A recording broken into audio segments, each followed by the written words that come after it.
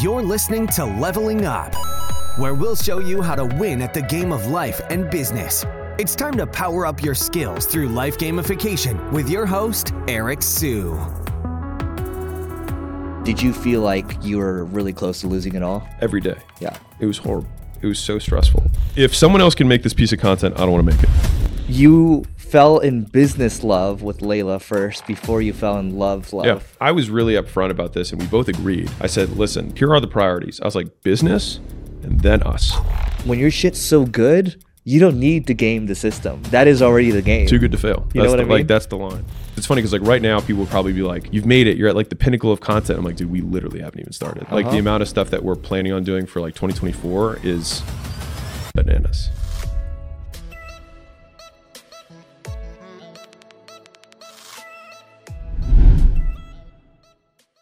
Dude, so what happened with the Crocs? Yeah, so you introduced us to some guy at Dan. Crocs. Yeah. Yes, Dan. Then sent us all these cool designs for some acquisition.com Crocs, which would have been dope, and I would have totally repped him.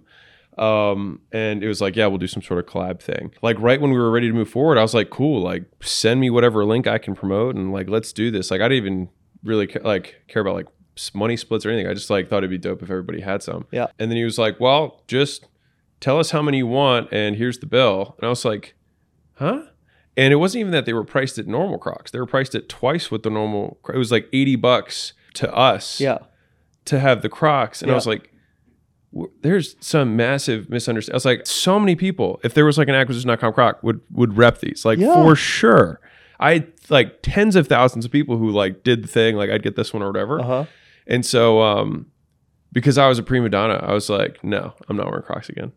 And so after that, I stopped wearing Crocs. We're not done here. I'm going to help sort this out. Right. So the story here is at my thing last year at my event, you're wearing Crocs and you were just like, dude, I'm ready to take it to the next level. I'm super motivated to promote. Right? I was like, dude, I happen to know their VP of digital there. Yeah. And no, we are going to rectify this. Yeah. And I just want to see it happen. It's not like he's going to pay me or anything. No. So that's a good place to start. And it's interesting enough, Dan, he actually has a holding company. And what I wanted to bring up was, I was at an investor conference a couple months ago called Capital Conference. Cool. And every year there's like rage. I think the year before it's like all about the hedge funds. Okay. This year it's about holdcos, right? Everyone's holdco. Interesting. As if it's really easy to start a holding company, right? I mean, yeah. And then it's like, no, there's a lot that goes into it. I mean, you have a portfolio of businesses, right? And maybe we can spend some time talking about how difficult it actually is to not only be creating content, which we'll talk about in a second, but running a holding company. It's not just, I'm going to hire an operator and that's it, right? It's like much easier said than done. Yeah.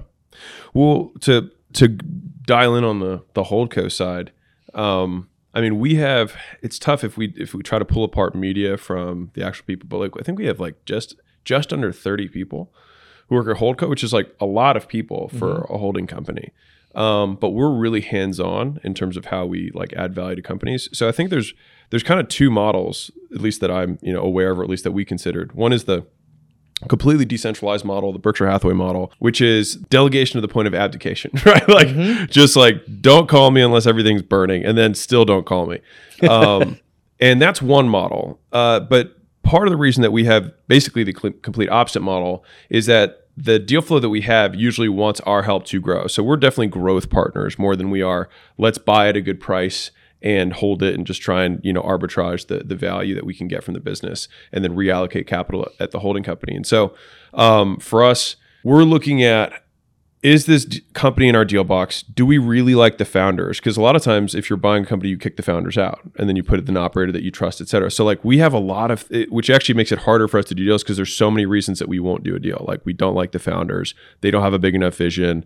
We don't think the product's good enough long-term, which means like we won't redo product market fit. That's one of our big, like, that's why 3 million, if anyone's curious, like why 3 million in top line is kind of the minimum.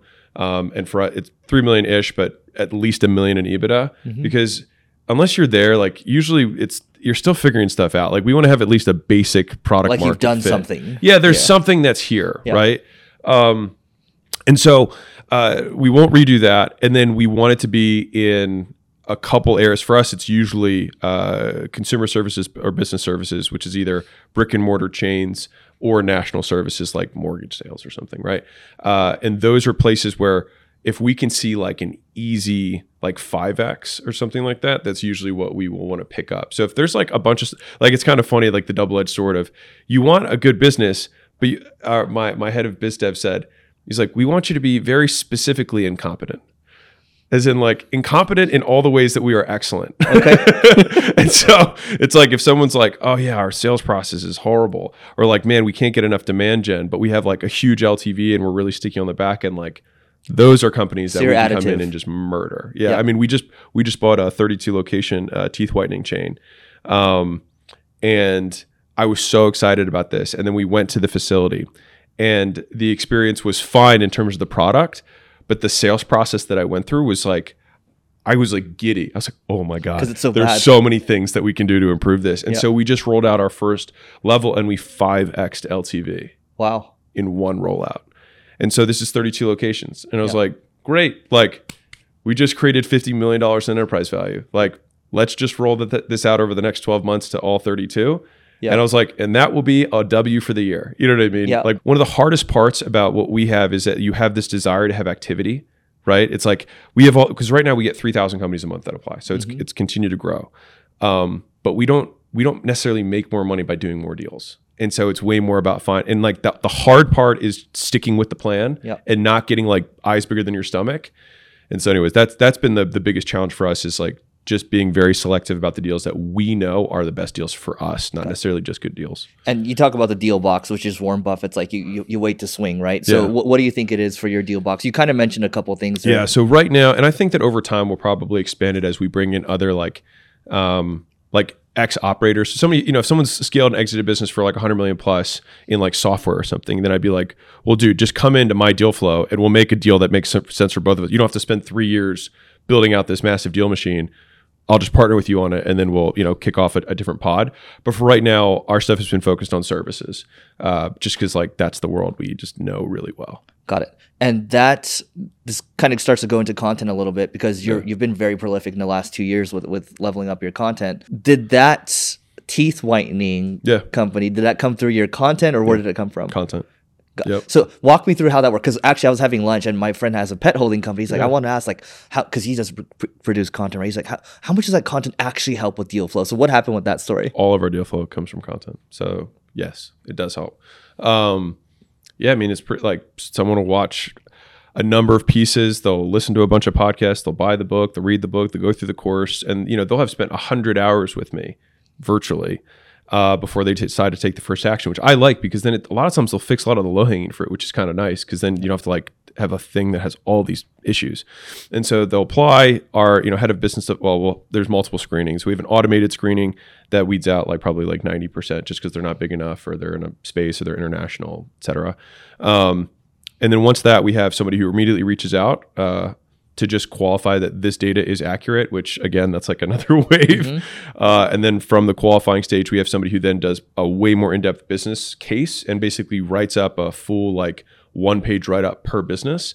And then the ones that person thinks are big enough and in our deal box then get passed on to the managing director of business development. And so then he takes the deal from that point until close, which is usually like several more conversations, which he usually weeds out most of them. We usually do about 2 LOIs a month is what that results in for us. I think just for those people listening, it's hard. Once you're in it, like you understand how hard it is, right? But when you look at your team, it actually is a team of badasses. It's like a SWAT team, right? Yeah. And so you have people that have actually been there, done that. You've talked about your CFO before. You said it's 30 people. Yeah. Who else are kind of the key players on that holdco team? Because I don't want people to think this is easy. Oh, yeah. Well, everything's easy if you don't do a good job. So it's like, so for us, we look at it by function. So it's like we have somebody who's an IT, so we call them SMEs, so subject matter experts. So subject matter expert for IT, for finance, for HR and recruiting. We have 2 different marketing SMEs. One that's more on like the tech side, like MarTech, and like media buying and like funnel optimization stuff, CRO. And then the other one is more like truly like the art side of like the words, the copy, via like video sales letters, ads, that kind of side. And then we have a director of sales and we have a director of customer success. And so each of those people has years of experience building and scaling multiple teams to bigger than most of the companies that are coming to us. And now have, experience doing their function and scaling it within each of our portfolio companies. And it's just a very long process of step-by-step codifying every play in the playbook. And I think that it's kind of like the Bruce Lee of like in the beginning, everything's simple. And then you have like a zillion, punches and kicks. And then it comes back to just like, don't get hit. Yep. You know what I mean? Yep. And I think that right now we're getting better and better at like, okay, we crush this playbook really well. And so right now we've got like a 3 playbook that it's like we can 10x like services companies. And so I'm just trying to see like, okay, there's 20 other things that we do really well, but like, what are those like easy, just massive levers that we can crank on? And then I think that's where I want to just like, I might even say, let's get even more efficient at just pulling these 4 levers, immediately 10xing the business, and then saying like, okay, so do we want to exit or do we want to like double down again or do a dividend recap or something like that and then reinvest for another 10? I think when we were hanging out like a year ago, it was service plus other businesses. And I think now you guys are honing it in even more. And like that's what business is, right? You just hone in more and more and more.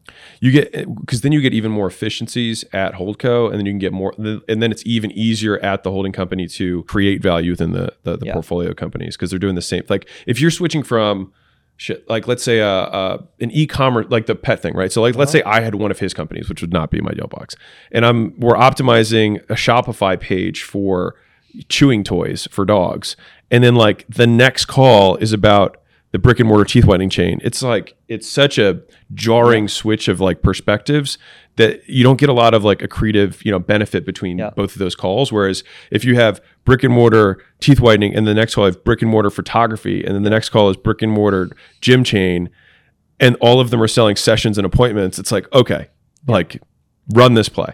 Yeah. You had a talk recently and I want to go into this a little more because back in the day, at least for me, it was like, I have this senior living business. There's this education thing. There's this SaaS thing. There's this, right? And for you had like 9 different businesses or whatever, right? I mean, just how bad was it when that was actually happening? Because I don't think people really understand how important focus is until they get punched in the gut. But it's like, how do you prevent that? So I think the big difference is because people are like, Alex, you talk about focus now, but you have 13 portfolio companies. But like, I have one holding company.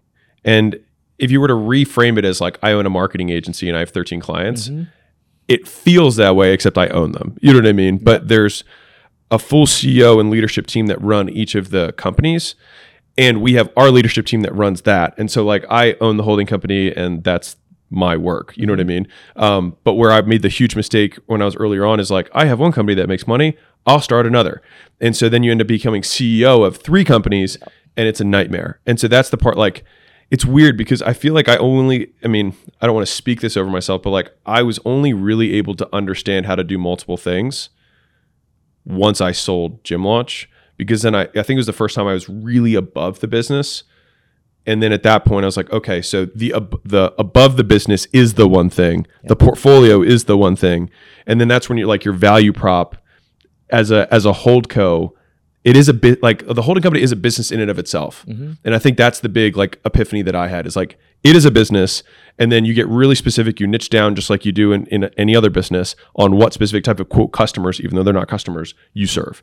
And you talk about working, so there's above the business, in the business, on the business, right? What's the difference with above? In the business is like I'm taking sales calls. I think on the business is like I'm in leadership positions, I'm managing, I'm leading, I'm casting the vision, I'm inspiring the team. And then above the business is you look at many businesses and they are all almost like product lines or clients, as I was saying earlier, that you don't sit anywhere on the org chart for these businesses. And that's probably the easiest litmus test is like, do you have a direct report from the company? And I have 0 from any of the companies. It's funny. So Neil sometimes will call me in the middle of the day and he'll be like, what are you doing? I'm like, I'm working on stuff. He's like, I'm bored. So it's just like, right. But it's not like that, but he works really hard. But I think the other good comparison here is the difference between like a parallel entrepreneur and a serial entrepreneur, because a serial entrepreneur actually waits to the next level. A parallel starts multiple things. But then to your point, how are you supposed to compete? I mean, the focus, the one person who's going all in on one thing is always, in my opinion, going to make the most money. And if you look at the wealthiest 50 people in the world, they all went all in on one thing. Yeah. And and there's a couple private equity investors who are at that top now, but I would make the argument that they got into the business of private equity, and that was their one thing. Even though they bought and sold companies, it functioned the same way as having a marketing agency, except the unit size was bigger with more zeros. Yep. Do you think when you had the 9 different companies, was it 9? Yeah. Okay. When you had the 9, it felt frantic, right? But did you feel like you were really close to losing it all? Every day. Yeah. It was horrible. It was it was so stressful because I mean I had 9 companies worth of employees. I just didn't understand how to operate. I didn't understand how leadership worked. I didn't understand management. I didn't have one-on-ones. I didn't have a communication cadence, and I was the rainmaker for all the businesses. Like, it was so ridiculous when I think about it now. Like, it's so obviously stupid, but you just don't know when you're ignorant. Before we move on from here, what do you say to all the people now that want to start a whole? They're just like, I'm going to go buy businesses because that's what cool people do. Yeah. And I'm going to go hire an operator. You have any words for those people? Well, right now, buying businesses is like in vogue. I don't really know why it got in vogue, but my best guess is that we have so many people retiring right now that there's just a huge supply spike. And then a lot of people who'd never made their money buying businesses, selling courses on how to buy businesses.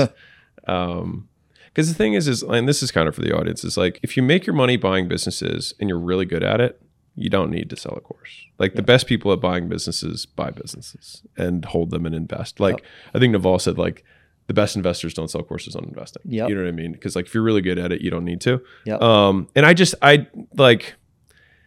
kind of stick by that. And so it is kind of shitty, and there's a lot of marketing dollars that are going behind that and a lot of content being made because it's like sexy. And the idea of buying a business for no money down that makes $500,000 a year, which is absolutely possible. You totally can do that. But the thing that they miss is that I can buy a business for $0 down that makes $500 or $1 million a year and know how to run it. If you've never run a business, and even if you do somehow magically pull off that deal, you're still screwed because you have no idea how to run a business.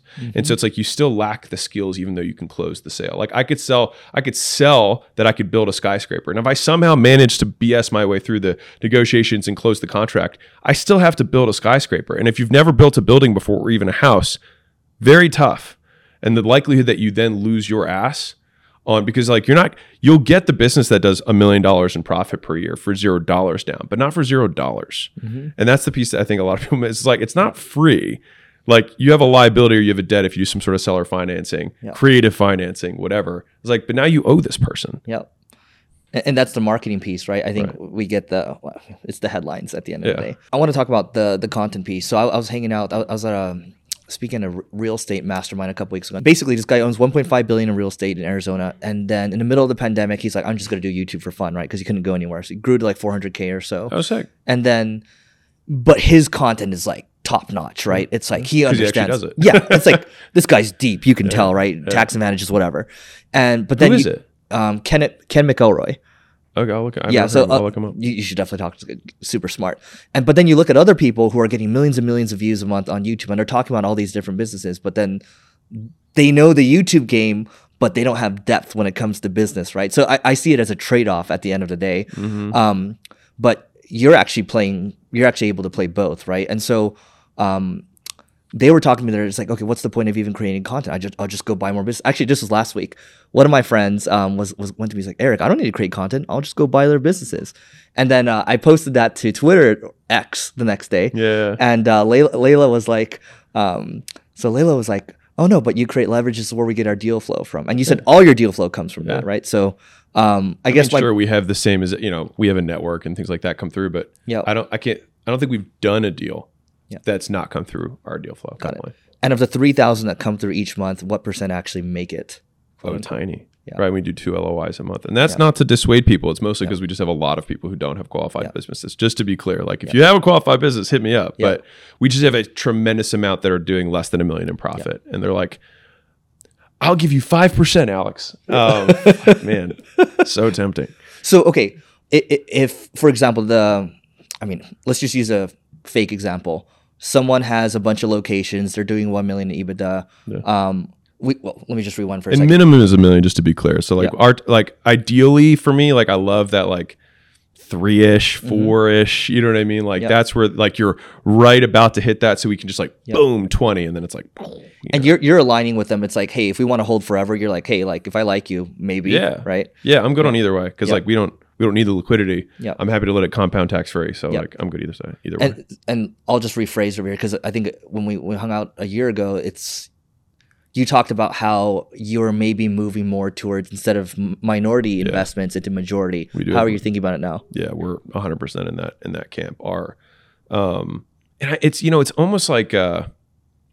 almost like finding your price when you're selling a service, except in the deal world. And this is one thing that like, if you really want to get into this world, like it is such a long game, because if you think about like product market fit, you have the same concept that happens at like a holding company when you're investing. You have like deal fit. And so it's like, what's my offer? But not to a customer, but to an entrepreneur, to a founder, to somebody who's trying to grow their business.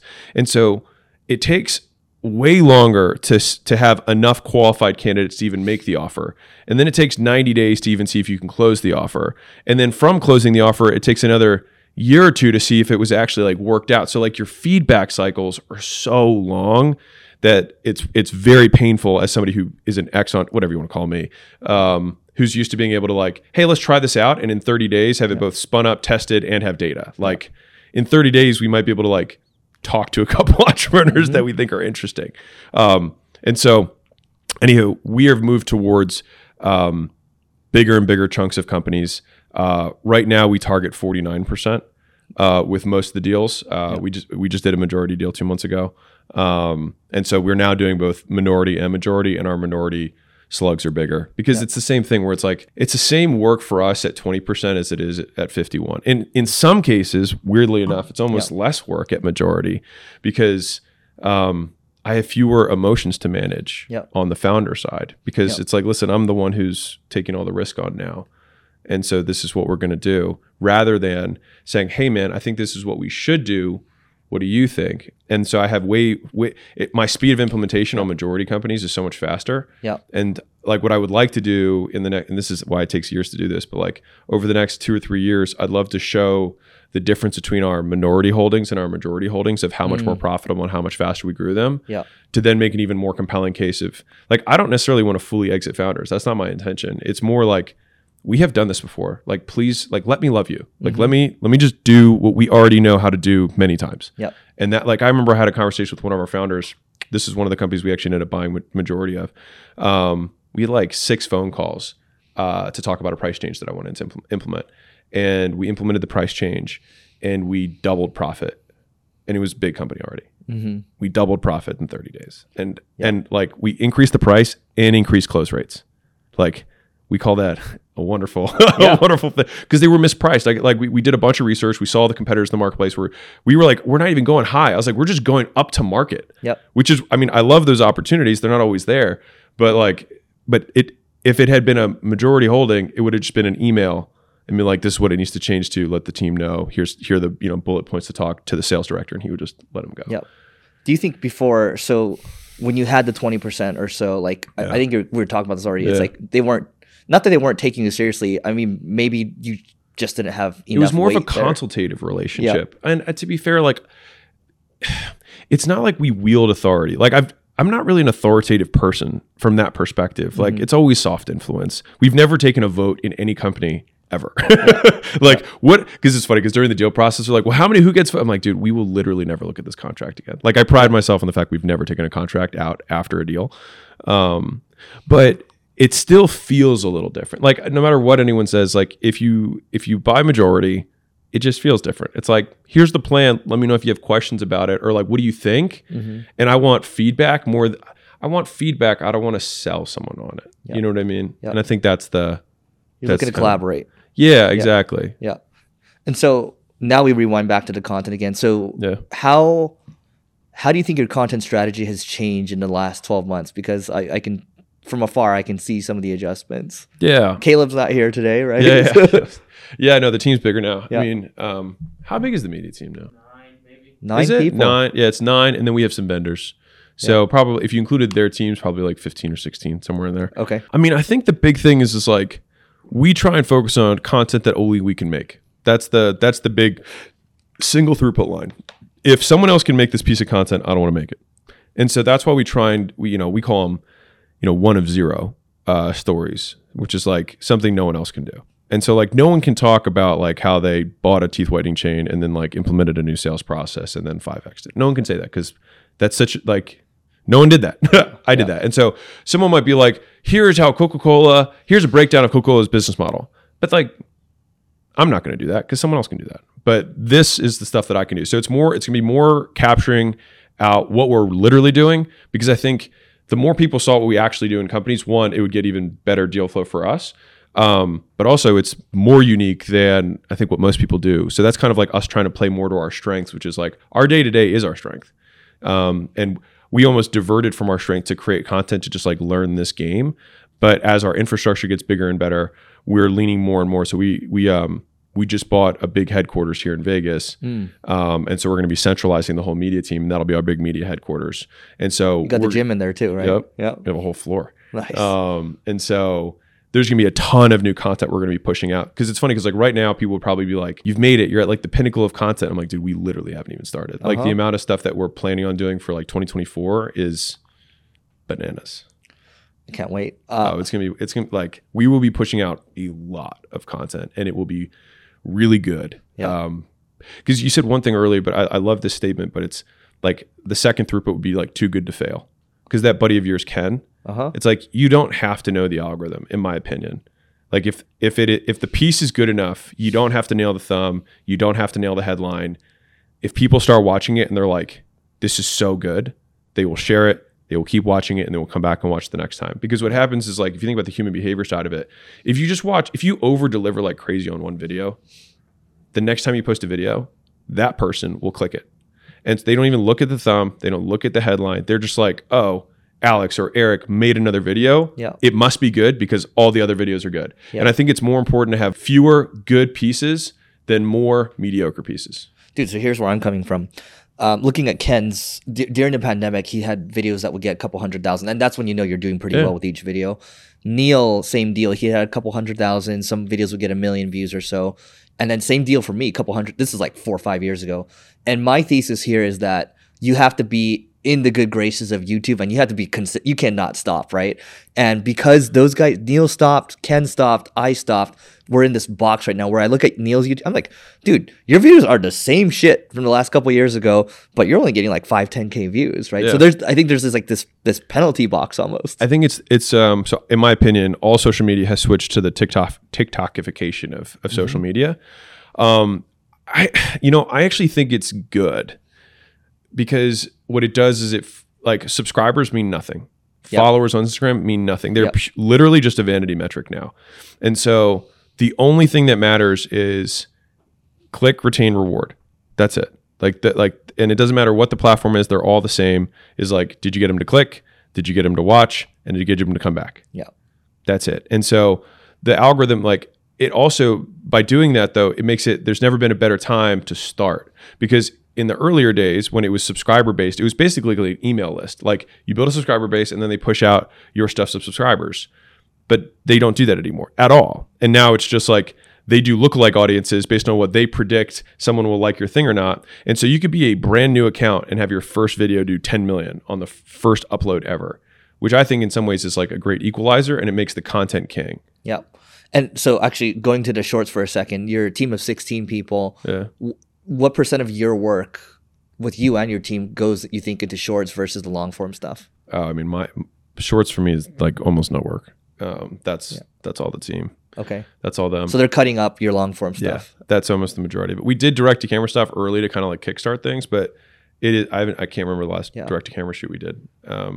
Because direct to camera versus it's a different setup. Different experience. So like you're no more direct to camera. Not that I'm not against it. It's just that they've got enough other stuff, and I prefer the other stuff because I think it's more like organic. Usability per minute of footage is highest. Whereas if we do a vlog day, they're going to get 3 or 4 shorts from a full day, but they got to go through like 8 hours of content. Whereas if I do like 2 hours of direct to camera, we have like 100 shorts. It's a lot. Yeah. And so what about from this? You pull like what, like 20, 15 shorts? You would know. Yeah, it all depends. Like, say like 10, 10, 20 shorts. Okay. Yeah, got really it. 10-ish. So you go for Yeah. 2 hours or something like that. Yeah. Okay. Got it. And your spend a year ago was like, I think like 120 grand a month. Like, what Yeah. do you think that looks like now? It's probably double. Okay. So 240. Yeah. And are you getting paid on AdSense, any of this? Yeah. Okay. I mean, not enough to make it back. It doesn't equal it out. No, Okay. it doesn't got equal it out. But it's okay. The deal flow is good. Yeah. Yeah. No, yeah. Like, media's just like a loss leader if you want to consider it from that perspective. We lose money on media, which is funny because people are like, he makes money on his $2 book, which, by the way, Amazon takes. You get paid like 30 cents on a book. That's $2. But anyways, that just goes to fund the money losing media team, and I say that with absolute love. You know what I mean? But that's I mean, all marketing loses money until it makes you money. Like that's you know, it's a long game. Yeah. And rewinding back to the deal stuff for a second. So of the 24 LOIs that you do, that comes from content, by the way, so it does make money. Yeah. How many of those that actually go through? About half. Okay, got it. So 12 go through. Okay, Yeah. pretty high conversion rate, but it's also good qualification. Yeah, but I think we've just continued to get narrower and narrower, and I wouldn't be surprised. Well, our deal flow keeps going up, so if we might actually have the same number of deals done on 5 times the amount of deal flow, because we're just getting better and better at picking. Yeah. Well, one more thing before we go back to content. What is the craziest thing someone has offered you? Because here's the thing, right? Like, I do believe there is the brand equity that you have gets you good deal in terms. Like, there'll be agencies that come to me, oh yeah, we do 4 or 5 million a year. We'll give you 20%. It's like, what? Like, right? So like, what is the craziest thing someone's offered you? Like their newborn, like anything like that? Honestly, the people who make the craziest offers usually don't have anything of value to offer. You know what I mean? But I would say almost all the deals that we do have favorable terms. You know what I mean? In terms of both price and just terms in general. Like, we try to keep our contracts as simple as humanly possible. I've put this big emphasis on the legal team to make it plain English contracts.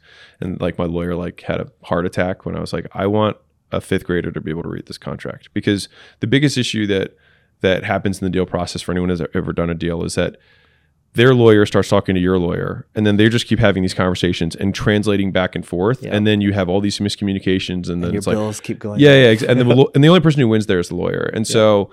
We've taken a little bit of a different approach of like, let's keep our conversation as primary, and then we together tell the attorneys what we want them to do, and that way, like any negotiating happens between us, and that way, because like I remember there was a deal we were working on, and their attorney, who wasn't even an M&A attorney, by the way, if you are going to sell your company or have somebody invest, like have an M&A attorney. Anyways, it's like, no, he's a family friend. I'm like, doesn't mean he knows anything about M&A. So he was like, we need this non-compete to be, 24 months and a 50-mile radius around the brick and mortar locations. They asked for this. Yeah. Okay. And I was like, so the lawyers are talking for like 2 weeks about this. And I called the founder up and I was like, are you planning on starting another chain? I was like, you still own majority of this business. Do you plan on competing with your own business? He was like, no. And I was like, cool. Then as long as you own majority of the business, you don't compete with your business. And he was like, yeah, that's fine. It's like, great. Glad we had this talk. You know what I mean? But like, that was probably like $10,000 in lawyer fees that went back and forth that was settled by 2 entrepreneurs in 2 minutes. Yep. Just obvious stuff. You know what I mean? But like that kind of thing is the stuff that like hang nails, you know what I mean? Like on deals. Just a pain. So now we rewind back to content. Sorry for jumping all over the place. Yeah. But so when you're thinking about the ideation piece, right? So is that like, are you separating that into another day? Is that like on the same day? And then how are you thinking about like the hooks, the stories, all that type of stuff? The team brings everything. Okay. So the team brings everything from like, because they'll watch this podcast and then they'll be like, dude, that story was interesting. Can we do a thing on that? And then, because like basically the team is inherently curious people who like my content. Mm-hmm. And so like, to use some Gary terms, like they fuck with my content. And so the stuff that they want to know more about, we go into more depth on. Yeah. And so I haven't been asked to come up with topics in a really long time. Yeah. But I'll tell you how I would come up with topics, because this is how I was doing it when it was just me starting out, is that I just like to use time as my like anchor for this. So I go far past, which is like, what are the life-changing experiences or conversations that I've had that have shaped the way my worldview? And so those are stories that I will tell because I think they're impactful and people get value from them. Then I have recent past, which is like, let me look at my calendar over the last week and just look at all the meetings I had. And I just like, I would have my phone up and be like, okay, so I was talking to one of our portfolio companies who's trying to make a change on pricing. And so this is what we were considering. You know what I mean? I just literally go through what my life was. I have present, which is whenever something comes up in the moment, I always have a way to like brain dump it. And so for me, Twitter or X is kind of my brain dump. Whenever Threads? Yeah. Or well, they repost stuff. Got it. But Twitter is my home base for that. Yeah. And so they'll also come with the tweets that they thought were like interesting to make more content about. And then you've got like manufactured, which is stuff that doesn't exist at all. What's an example? Like I lived on $100 for 30 days. Like here's what happened. I'm just, like as an example, that wouldn't be one that I would make, but like because somebody else could make that. Yeah. But stuff like that, and then like case studies and vlogs. So those are kind of like the buckets that we think through. But most of you'll notice is just like real stuff. So we don't have to come up with like, what would people find interesting? Like, well, this is what I did. And if they find it interesting, awesome. And what's like the micro there? Is it like one day at a time, they just dump a bunch of topics on you? Well, when we do recording, because we record like twice a month. Okay. And this is what? How much in a day? How many it's hours? A full day. Okay. So it's 2 full days a month is when we do the recording. Once we get the headquarters, it'll probably be smaller chunks more frequently. But for right now, it's just like 1 8-hour day, twice a month. Got it.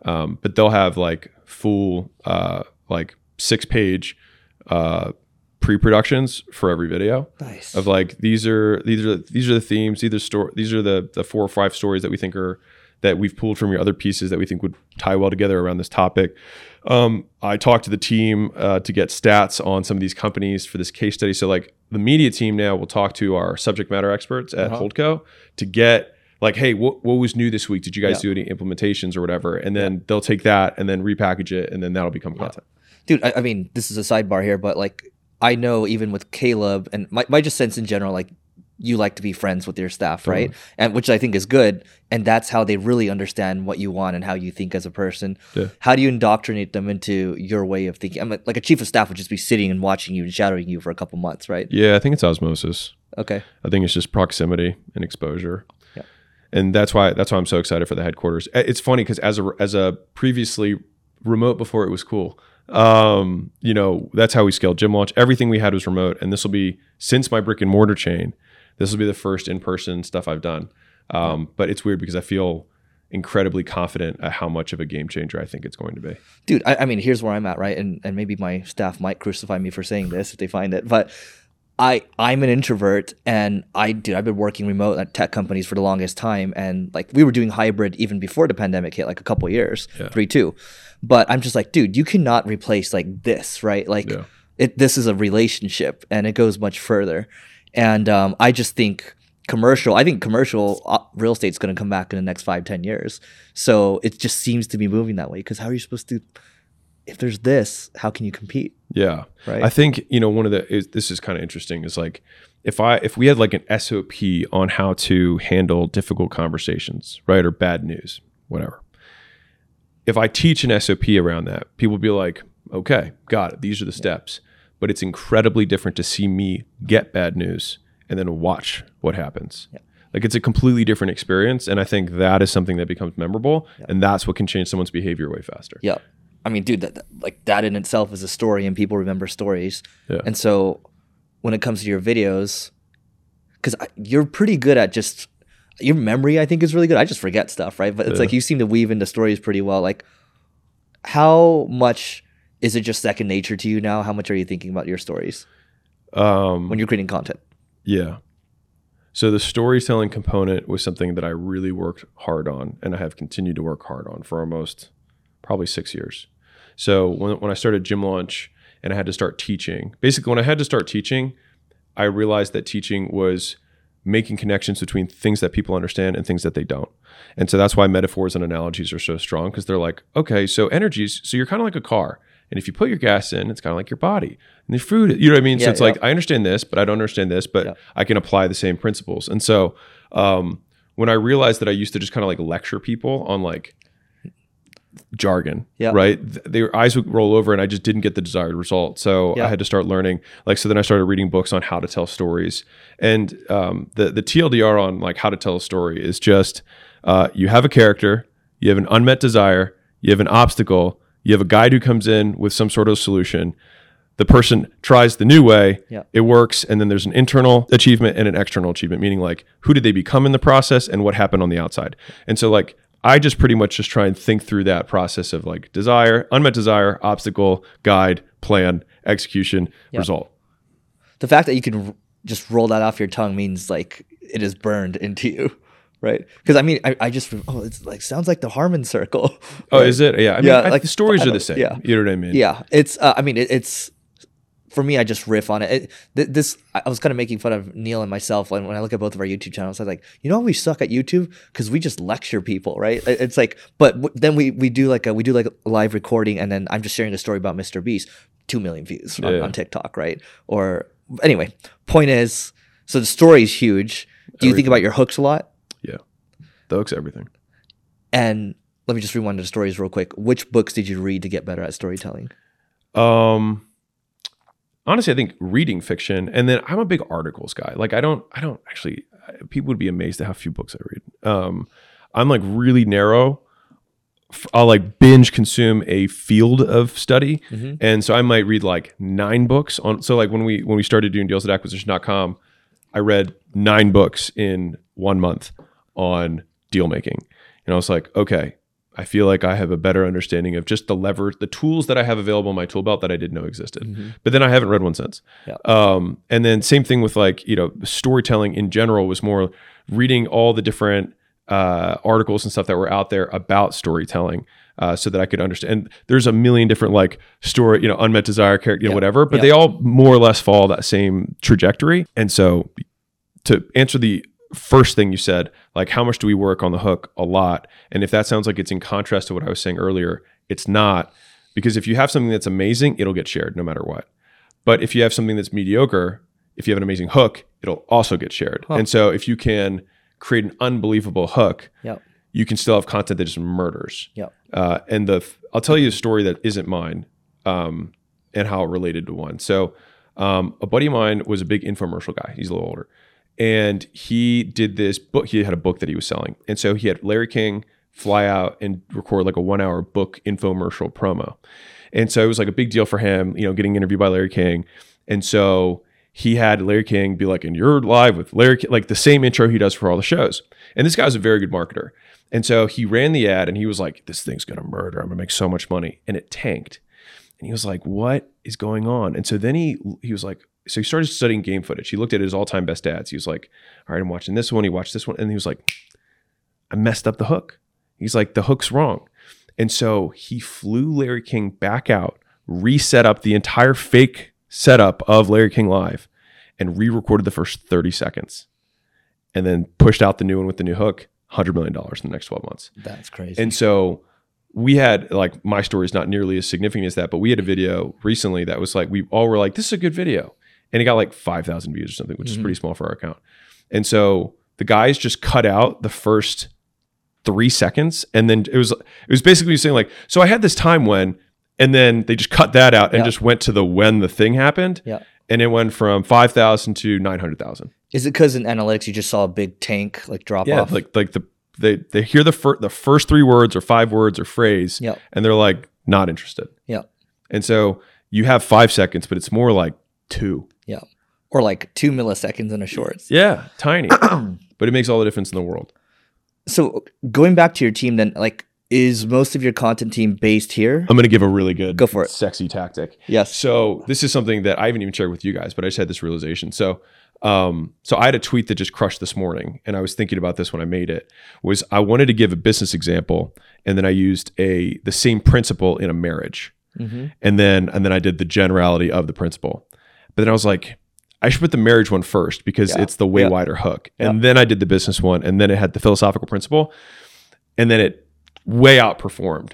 And so when we're thinking about our hooks, we'll probably go wide business principle rather than like any of the other versions of that, so that we can get a wider demo. But anyways, this just like live content I enjoy the strategy. Game. Yeah, I just enjoy the game. Like I think it's fun to learn this stuff. You fell in business love with Layla first before you fell in love. Yeah. What do you mean by that? Well, I liked her mind first. Yeah. I mean, I pitched her on working for me the first time we met, and I was like, "Hey, this might not work out, but like, you should totally work for me, and we can make a bunch of money together." And I just said, like, plain black and white, I'll pay you twice as much as you're currently making. So, but still look at the offer independent of me. Like, it should make sense for you. And so obviously she said no for the first 30 days because I asked her every day. And she said no. But then when I did the turnaround business, launched 3 gyms, came back with a big stack of money, she was like, "Oh, so this works." And I was like, "Yeah." And the first question she actually asked me after we processed all the money, because I did it together to a little bit of a flex. We processed like 120 grand in like 45 minutes. And she was like, I mean, I'm 27, she's 23. She was like, "Whoa." She's like, "Is this legal?" Yeah. And your first couple of dates were you guys just like working at together. Starbucks or something? Yeah, just working together. Yeah. I mean, I didn't, it was weird because like, I just like liked hanging with her. Like I just liked her around. Yeah. And that was like, whenever I had the choice of like me being alone and me being with Layla, I just like always wanted to be with her, and she kind of had the same thing. And so, but we didn't have like romance chemically love until much later. Yeah. But I got her to quit her job and fly out with me within like 6 weeks. And even when you guys got married, I think you like you weren't in love yet, right? Really? Like at what point did you say she's gonna be one, but we're not in love yet? I say that we like really got into like love in December of 19. Okay. So that was 2.5 years after we got married. Okay. And that was because we made a conscious decision. We were actually both pretty miserable. Mostly because and I was really upfront about this, and we both agreed. I said, "Listen, here are the priorities." I was like, business and then us. We got to feed the business, and the business feeds us. That's how this works. And in December of 19, we were both like, we had this like deep conversation where she's like, "I'm just like not happy with this," and I was like, "Me neither." And so we're like, I think our premise was wrong. And so we said, well, what if we just like made marriage the priority, and then the business would flow from that. Yeah. And so that's when we flipped everything, and it's actually been great since then. And again, it was fine. It wasn't like, combative. It's just much better. Yeah. And I think you said this before.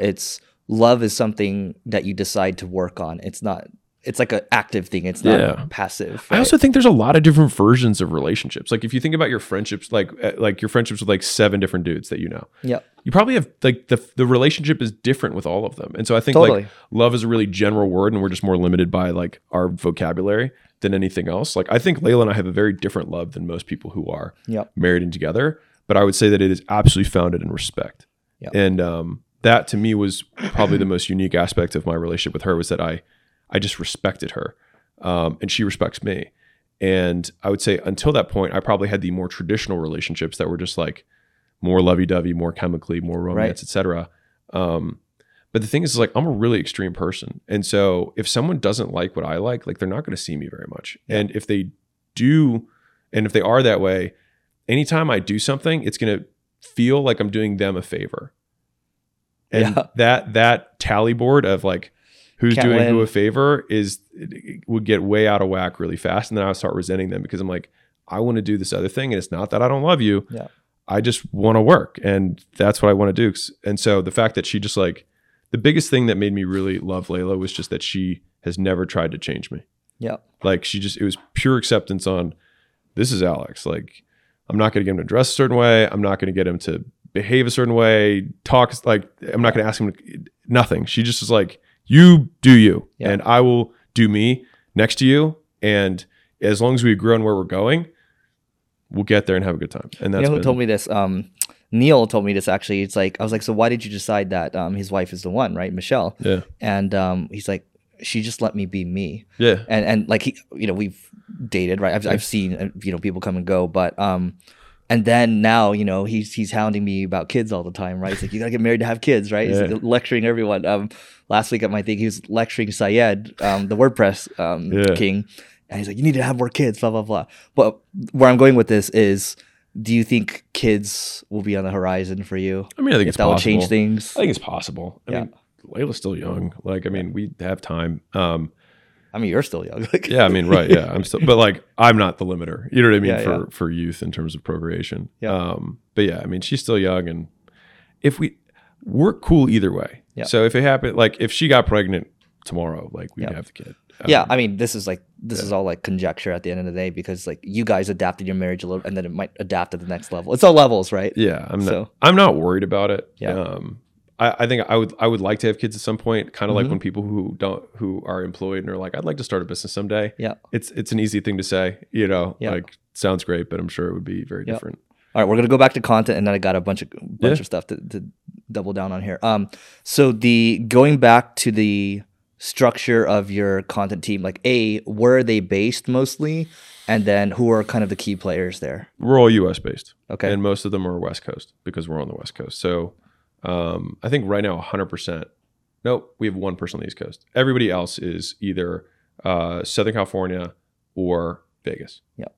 So what I found is, the reason I'm asking that is because when I've seen it as fail on content, it's because we've gone cheap and relied too much on offshore. Yeah. And it's like, dude, where's the strategy? Like grammatical mistakes. They're picking the wrong areas for the hooks, right? See you nodding your head over there. Like wrong areas for the hooks, just bad part. Like there is no story. Yeah. And it's like, no wonder everything's falling flat. And you look at the metrics, right? And you're nodding your head. Seems like it's happened to you. Oh, I mean, early. Yeah. But I think the big thing that everyone messes up with the content and even the quote going cheap is that like they have to understand brand. And that's been my big epiphany after post gym launch was I didn't understand brand when I had gym launch. Like I don't want to say I understand brand, but I have a much better idea of it now. And like my team right now has so much footage and they could clip a bunch of moments during the vlog days and make me look bad and get a zillion views. Like we could do that. Mm-hmm. But that doesn't help me. And so a lot of people will do anything for the algorithm. They become algo whores is what we call it. Which is just like, this is really hot right now. We should make that stuff. But like, I'm not going to like, if it's not on brand for me, if it's not something I'm an expert in, I'm not going to talk about it. Right. And I think that's my one piece of advice for anybody who's like starting to get into the game of content is like, just talk about stuff you know about. Like, don't worry, like, just don't pretend to be someone you're not. Like, if you're only good at sewing, then just talk about sewing. Don't start making content about how people should invest their money. Like, just talk about sewing. Let me ask you this. When you produce content now, those full days now, are you very much looking forward to, and are you enjoying it when you're creating your content? It really all depends on how much I've slept the night before. Like, it's actually like the biggest factor. It's just like, how much have I slept the night before? Like we just had a recording day recently and I basically didn't sleep at all the 2 nights before. And so like, that was like, I had to use willpower.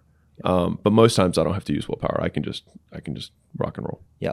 And so you feel like for the most part, let's assume you had a good night of sleep, you feel like you're creating the content that you want to create? I think it's always an evolving process. I mean, I think it's more like a pendulum. I mean, I think like it's more a dichotomy to be managed than a problem to be solved. Yeah. And so there's like stuff that I super fuck with exclusively. And then there's stuff that the audience absolutely loves and the algorithm loves. And so we just try and find that middle ground. And if anything, we're probably right of center of like, if Alex doesn't like it, he's not gonna keep doing it. But like, I'm looking at this on like a 20-year time horizon. And so, we had a video that was ready for this week that we were supposed to post. And then I saw it and I was like, I don't want to post it. Yeah. And so we didn't have a YouTube video go out this week. And I will survive. I like it. And so now just trying to think from the team's perspective, like all the hard work on like the edits, the jump cuts, the thumbnails and all that. How much effort are you putting into that now? Because like I actually that one talk that you did recently, I saw the headline change like 3 times in the span of a couple hours. So what's going into all the testing right now? Well, it's right off the bat. So our head of YouTube, we'll still do a good job. We'll still split test like we would for an ad. We'll try different headlines, try different thumbnails, because at the end of the day, like the mission is to get real business education accessible to everyone. Yeah. And that means that we have to meet people where they're at, which is why I have to tie in more stories and I don't just like review Excel sheets on YouTube screen shares. You know what I mean? Because like that's not going to help anyone. Yeah. In fact, it'll help basically no one. And so we have to make it accessible, which is part of the reason the vlog is like that it's a form of consumption that a lot of people can do. And so we're going to be doing more of that because more people can consume it and benefit from it. We will play the game just like anyone else does. But the thing is like they will send me thumbnails and headlines and I'll be like, that's not true. Yeah. Or I don't like how this makes the person that we're talking about in the video sound. Yeah. I think it was like, I'll give you an example.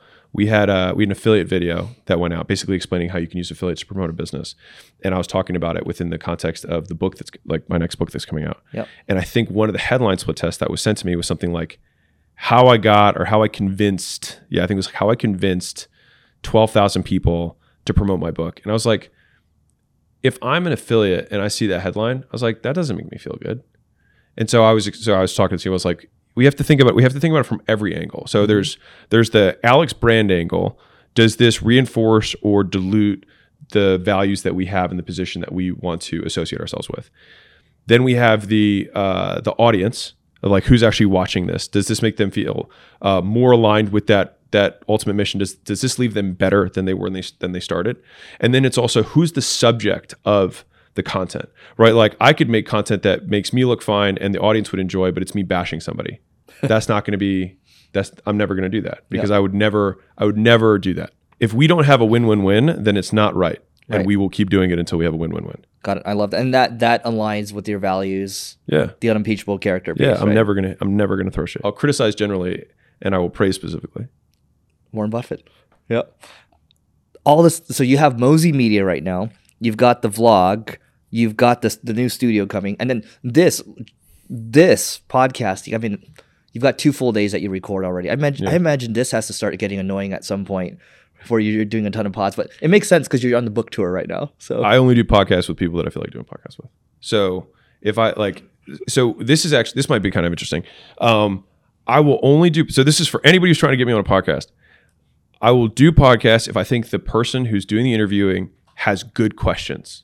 So I did one recently with somebody who had a very small audience. Yeah. But I saw, or the team had seen that he did a ton of research on every person, would watch 50 hours of content to ask really good in-depth questions. Not so Danny, tell me your right? origin story. It's Danny, right? Yeah, Danny was him. Yeah. And so, Danny did a great job. Yeah. And so I'm and he's doing it absolutely the right way, which is do the work, and you can bat outside of your league if you do the work. But the flip side is if somebody's got they've been doing a podcast, they've got 500 episodes, they've never taken off, and the first question that they ask in every video is so tell me about yourself. No, thank you. I'm just not interested. My audience already has 50 podcasts they can watch of me saying the exact same story. Yeah. And so I would like to, there's an element of there's their audience, and I can do the TLDR on that in 2 minutes, which I can understand, but I'd prefer them just provide the context for me so we can actually rip and roar. Yep. But that's the I enjoy the good conversations. The hard part is just how many do you have? Yep. And which ones do you pick? Because right now I think we get 10 requests a day. Yep. For podcasts. It's a lot. Yeah, it's a lot. Yep. And I feel bad because I want to say yes, but mathematically I can't. Yep. It's not even a reschedule. It's just it's just a no. Yeah. And so it really comes down to the quality of the interview. And if we can do it in person, I feel like the in-person podcasts outperform the Zoom podcasts. Yeah. It's literally just all of the in-persons and then all of the Zooms. Yeah. So the best Zoom podcast is probably about as good as the worst in-person podcast. Yeah. Dude, I mean, I enjoy these, right? Because these are much longer. I think if we did this on Zoom, it'd probably be an hour or so. Yeah, and you get tired. I don't know why. I feel like I'm way more. I feel like I tire out faster. I'm less interested. I don't know. Just staring on a screen. Yeah, maybe. Yeah. I wanted to start to dovetail this into the book, but just I'm curious. You started to compound on all the channels, right? Twitter, LinkedIn, everything. How are you compounding? Are you you're a numbers guy too, you're tracking the month-over-month growth? How are you looking on those? I see the compounding as a consequence of what we're doing rather than the goal. What do you mean by that? Yeah. So we're human and we love having things that we can measure, and the more ways you measure, the more we can win. So I can appreciate that. But we're big on, if we have a piece of content that we're this is going to really help someone, and even if it's not super wide and we know it's not going to perform, we'll push it for sure.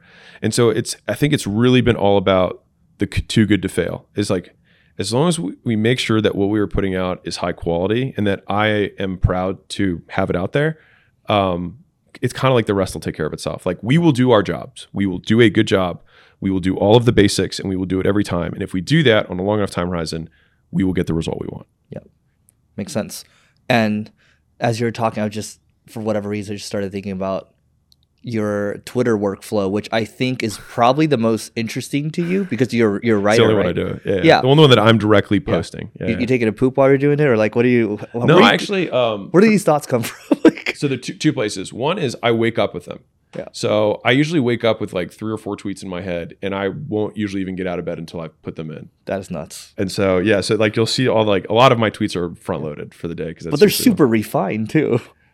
I think Twitter, low key, is the single greatest tool for learning how to write. Yeah. Because it forces you to have word concision and you get immediate feedback. And so you like dopamine hits feel so good. But like just the feedback on the language. Yeah. You know what I mean? You get to learn really quickly, and it's based on your words. So I think there are 2 things that have improved my writing more than anything: Hemingway, the app, and Twitter. Like the 2 things that have improved my writing the most. You use Hemingway to tweet?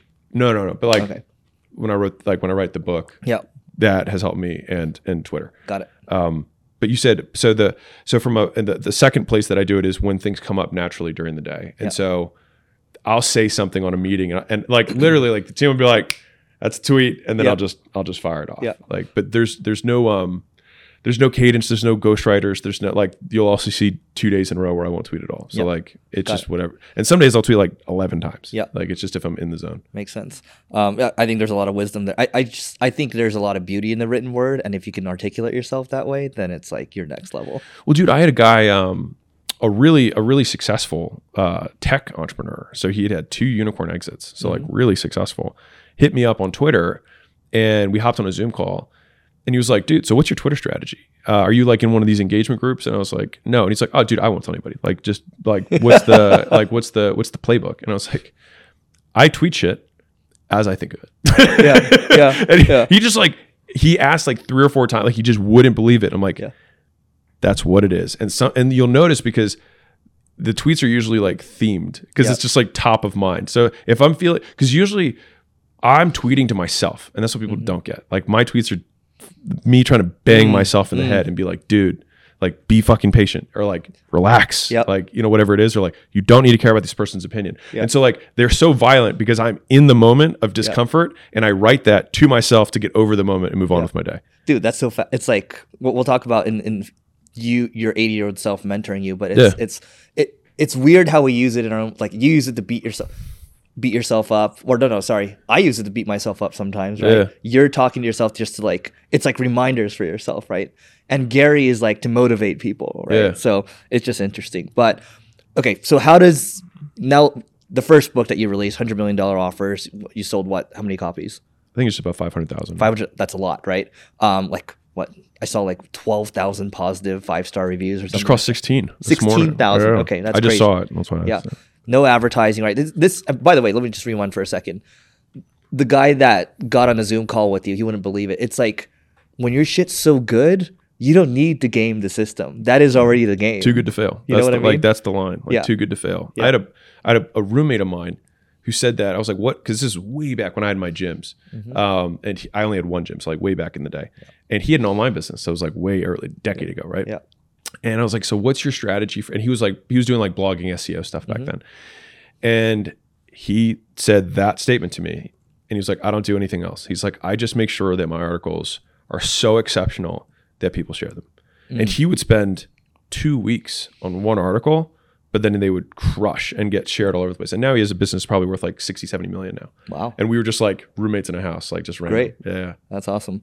Okay, so back to the book. So you did the first one. What did you, I mean, it's a labor of love first. Anybody that's written a book before, you know it's a labor of love. And plus, you like 10x, 20x just to make sure it's damn good. First book was amazing, right? What made you so quickly want to go to the next one? And what are you looking to get out of it? Man, writing books is like such not a good use of time. As much like it's something, it's honestly like a guilty pleasure. Like it takes too much of my time, and I enjoy it because a lot of people don't know this about my background, but like I was the vice editor of the newspaper. I was the editor in chief of the literary magazine. I got a writing scholarship going into college. Like I've been writing a long time, and I enjoy writing. And so this is the only thing that I get to marry my 2 loves, where like I love writing and I love business. Yeah. And so it's like, it's my like chief form of expression. That's why Twitter is kind of like a microcosm of that. But the point of $100 million leads was to answer one question. And the first one, $100 million offers, answered the question, what do I sell? Leads answers the question, who do I sell it to? And so most people, once they have something to sell, they're like, okay, now what? And this book pretty much walks you through how to get basically this book can get most people to a few $1 million a year.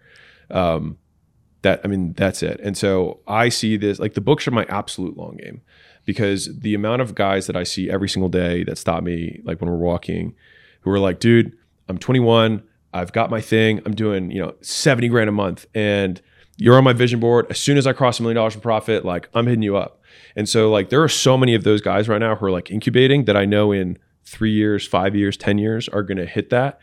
And I just want to be the first person they call. Right. And that's it. And Top but like that's it's my longest game. Yeah. Like the books are my absolute, which is why I spend so much time on them, because if they're not going to be good enough to still be referred to and sold in a decade, there's no point in me writing it today. Yeah. Like the book launch money, like it cost me more money to put the event on than I'm probably going to make from the book. Right. You know what I mean? And the media team, my losing money media team. Yeah. Losing money media team. No, you guys are awesome. Writing a book to make money off of a book is possibly the worst monetization vehicle of all time. It's a physical product. You have a 16-week lead time. You have to manage inventory counts. You make no money on it. You have to sell it on a platform that takes 80% of the money, or you have to go to a publisher that also takes 80% of the money. Like, there's no winning from a money. Like, the percentage of like the offers is top 100 Audible books still on Amazon 2 years later, and top 1,000 physical books. Wow. There's like 60. There's I think 60 million titles. There's 6 or 60 million. That's a big difference, obviously, but a lot of books on Amazon, and so it's a 0.0001% book, and like it does. I mean, it makes money, but like it makes less than any of my portfolio companies. To give like a reference of scale. Yeah, I mean, you're not retiring from right now. I mean, if I spent no money, you know what I mean? Like any of the companies we have makes more money than the book. Right. Yeah. Makes sense. I mean, but it's like it lives on forever. And that's cool. And I think that's like if I were to die tomorrow, the thing I'd be most proud of is the books, because I knew that would be the thing that would outlive me the longest. Yeah. Which is interesting. We'll come back to the book in a second, but I think you talked about how you don't believe in the concept of legacy. Yeah. Right. Kind of is your legacy in the formal sense. Yeah. I don't believe in individual legacy. Yeah. Can you expand? I do. Yeah. So like, I don't believe in your name being passed on for thousands of generations. I mean, like, to prove the point, do you know what your great-great-great-grandfather's name was? Probably not. Right. And so like, that's not even that many generations back. And so to have like the ego and the thinking that like you're somehow like your progeny are, and even if you somehow became king of the world and you did have that, they wouldn't know who you were. You would just be like another historical figure that they could then trace their bloodline back to. And then if you do the math on how related you are to them, like if you go, 0.5 to the 8th, I mean, you're not related. You're just another human. And in to that degree, then relation generalizes to all of humanity. And then you just become a humanitarian, in which case I am pro legacy from that perspective. And I think that the ultimate legacy is education, because all of us here are sitting here in a house full of inventions that other people that we don't know invented and made our lives better. And that, I think, is like the ultimate legacy for humanity, is that we just fall and someone picks up the baton where we left off and carries it. But like, I think the ultimate wasted life is one where you learn lessons and pass it on to no one and force someone to quite truly reinvent the wheel. Naval has, so the book he recommends the most is I think it's The Beginning of Infinity or something like that. Yeah, David Deutsch or whatever. I haven't read it. So this dude, and it's like a super dense read, but like I haven't completed it. But this guy's like, what is wealth? And wealth is knowledge. To your point, you just said it's education, right? Like that is the thing that continues to compound beyond you and me. It lasts beyond money. Yeah. And like that is what should matter. Like, how do we make people wealthy? We educate them. And if you think about the reverse of that too, if you had a lot of money and you gave it to someone, how would you guarantee that they lose the money? You have them completely uneducated and completely ignorant. And so there's I think it's Sanskrit. So it's a super old like ism, but it says, if you have a bad son, there's no point in saving money. If you have a good son, there's no point in saving money. Because if you have the good son, he'll take care of himself. If you have a bad son, he's going to squander everything you have, which basically means that at no point does it ever matter what you accumulate, because either you passed on education, in which case they never needed you to begin with, or you pass on no education and they were going to lose everything you had. That's so good. But this is the thing. You look at all the wealthy people, they can't help themselves. They have to give it to your kids. And we don't have kids yet, right? But I suspect if we have kids, right, it's just like you probably end up giving it to the kids, right? Well, I think I really like thinking of like, I mean, and I'll probably be different when I have children, but I don't know how different. People will be surprised. If I wanted to create a human that had certain character traits, I would then think, okay, what are the experiences someone has to go through to have that happen?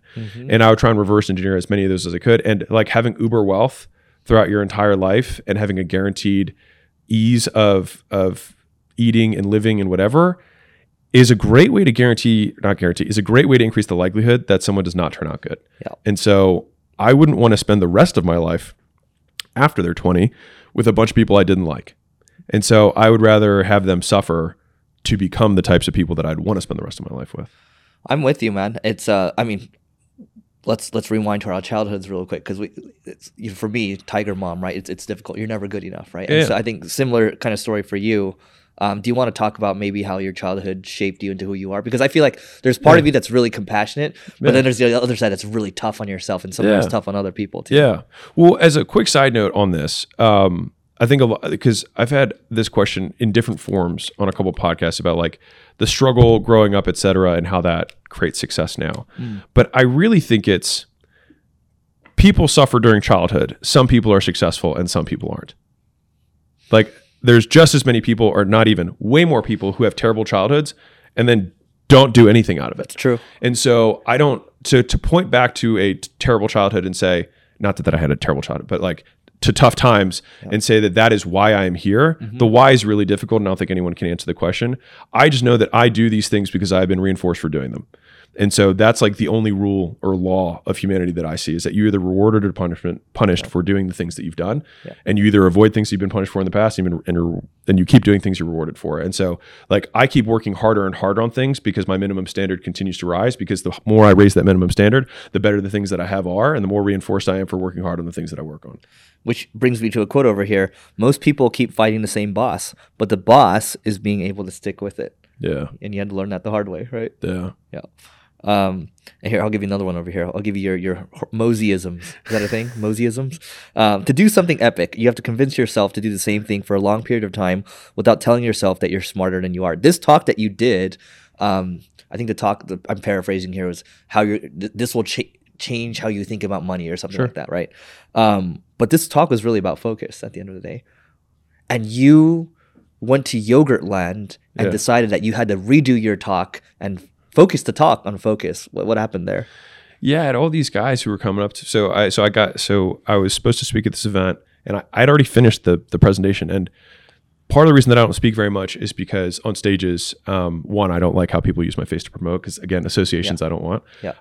But also because, I mean, to just give this to everybody else, like a lot of people will promote with my face, and then people will buy whatever the person who's at the event is selling, and I have no association or anything, and I have no way to, I don't have the time to do the due diligence on figuring the person out. So like if I speak somewhere, it's not because I'm endorsing the person.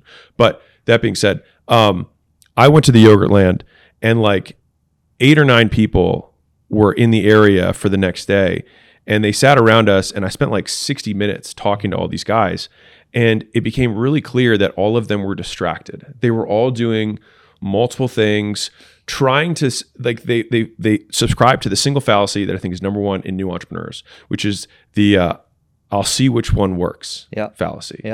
And the reality is that any of them could work, but the only one that will work is the one that you work on. And so you have to commit to one of them, because it's arrogant to think that you going 25% in on 4 things is because you are competing in a real marketplace against somebody else that's in that space. And to think that your 25% is going to do anything against someone's 100%. It's just arrogant. And so, and one of the definitions of commitment that I like a lot is the elimination of alternatives. And so if you want to be committed to something, then you have to eliminate alternatives. And some people use, decidere, which is the Latin root of decide, which just means to kill off, which is like, what are we killing off? And I think it's kind of like pruning a tree. And when I realized that, it's like there's only so much nutrients in the soil. There are only so many minutes in the day, so much literal attention and focus that you can allocate.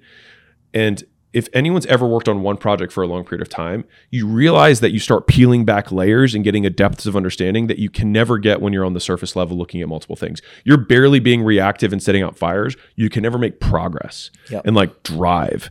And I think that like this is a Warren Buffett quote to give the GOAT his due. He said the difference between successful people and really successful people is that really successful people say no to almost everything. And I think it's just taken me a very long time to learn that. And I continue to repeat it in my tweets because it's still just as hard for me now as it was then.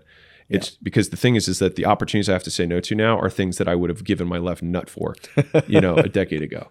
And so it's continued, like the bar has continued to rise on what I have to say no to, and it's hard the whole way through. And one of the big unlocks for me has been judging myself based on my actions and not my feelings, meaning I can feel impatient, but still do the patient thing. So I might still want this to go faster and be upset that it's not going faster. As long as I don't act on that impulse, I can still be a patient person.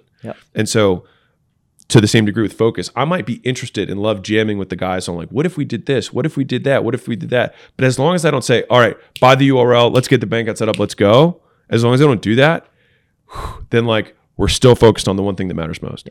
It must be tough because you're trying to educate people on the pain that you've been through, right? Again, being punched in the gut, 9 things, right?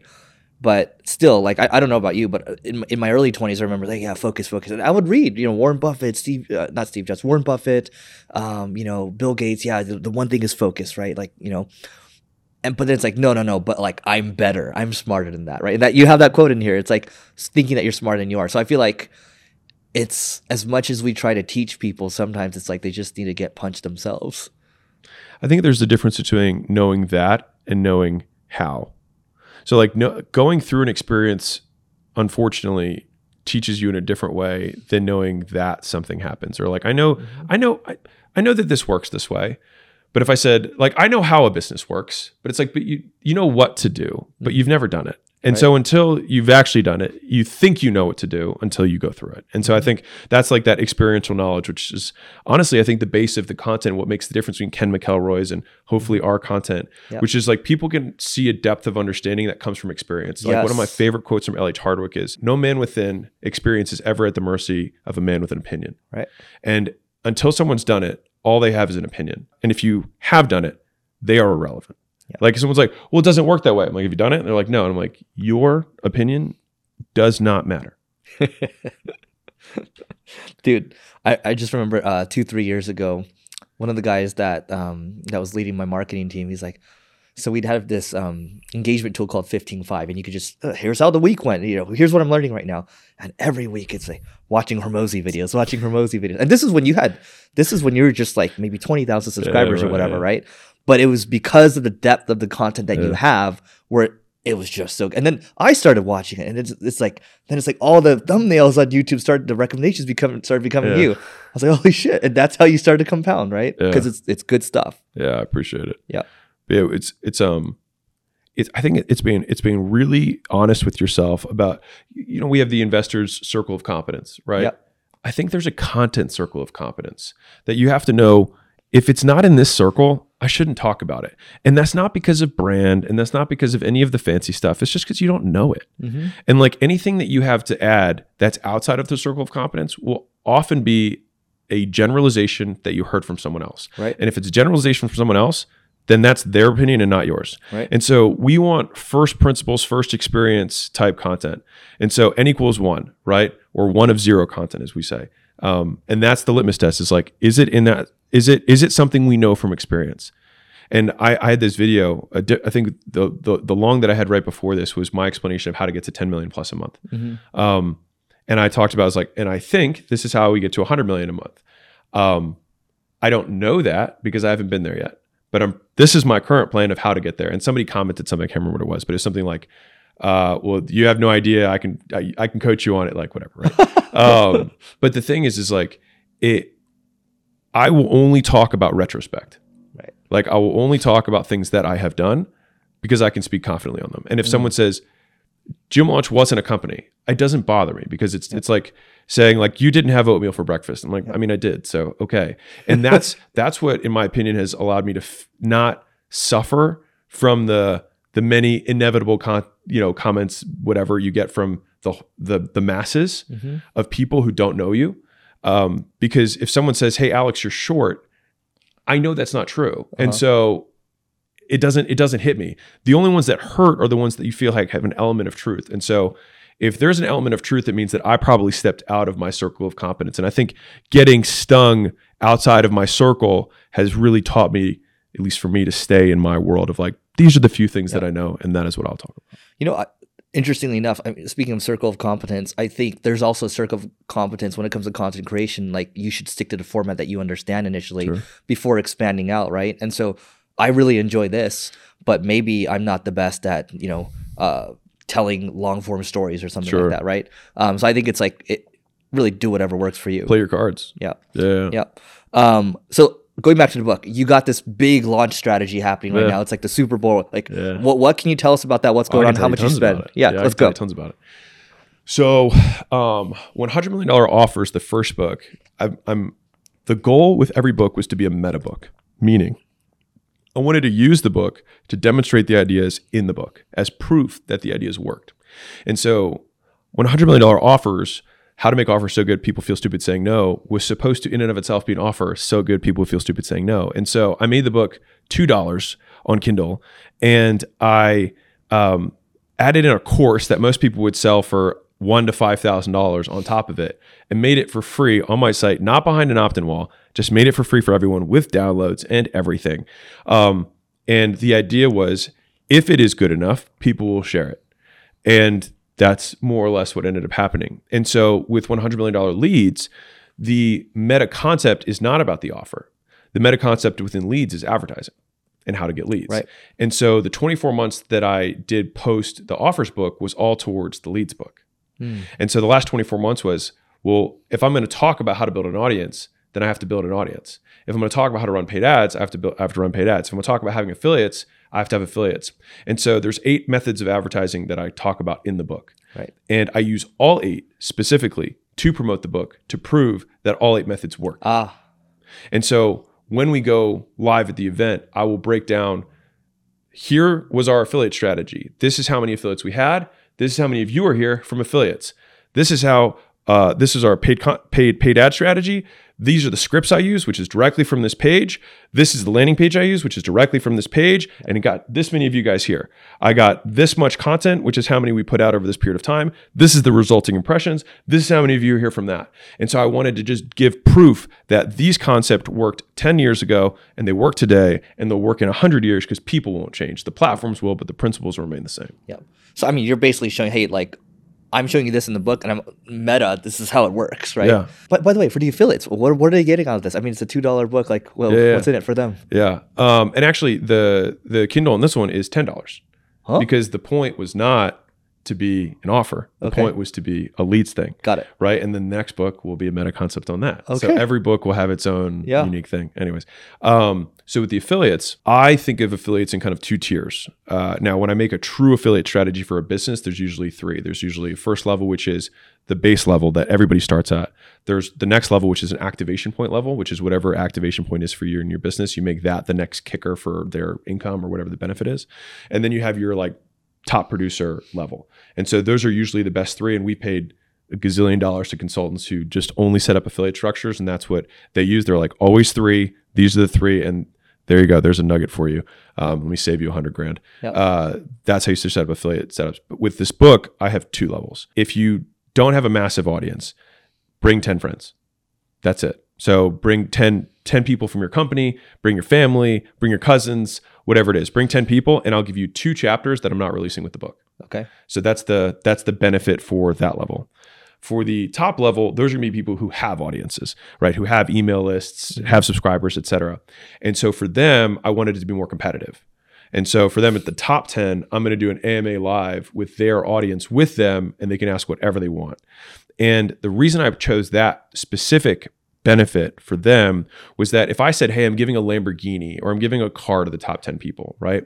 If they go to their audience and say, hey, attend this thing so I can win this car, that's them extracting goodwill from the audience. Right. And I don't want them to do that for me. And so I was like, how can I also use the concepts that I preach for them?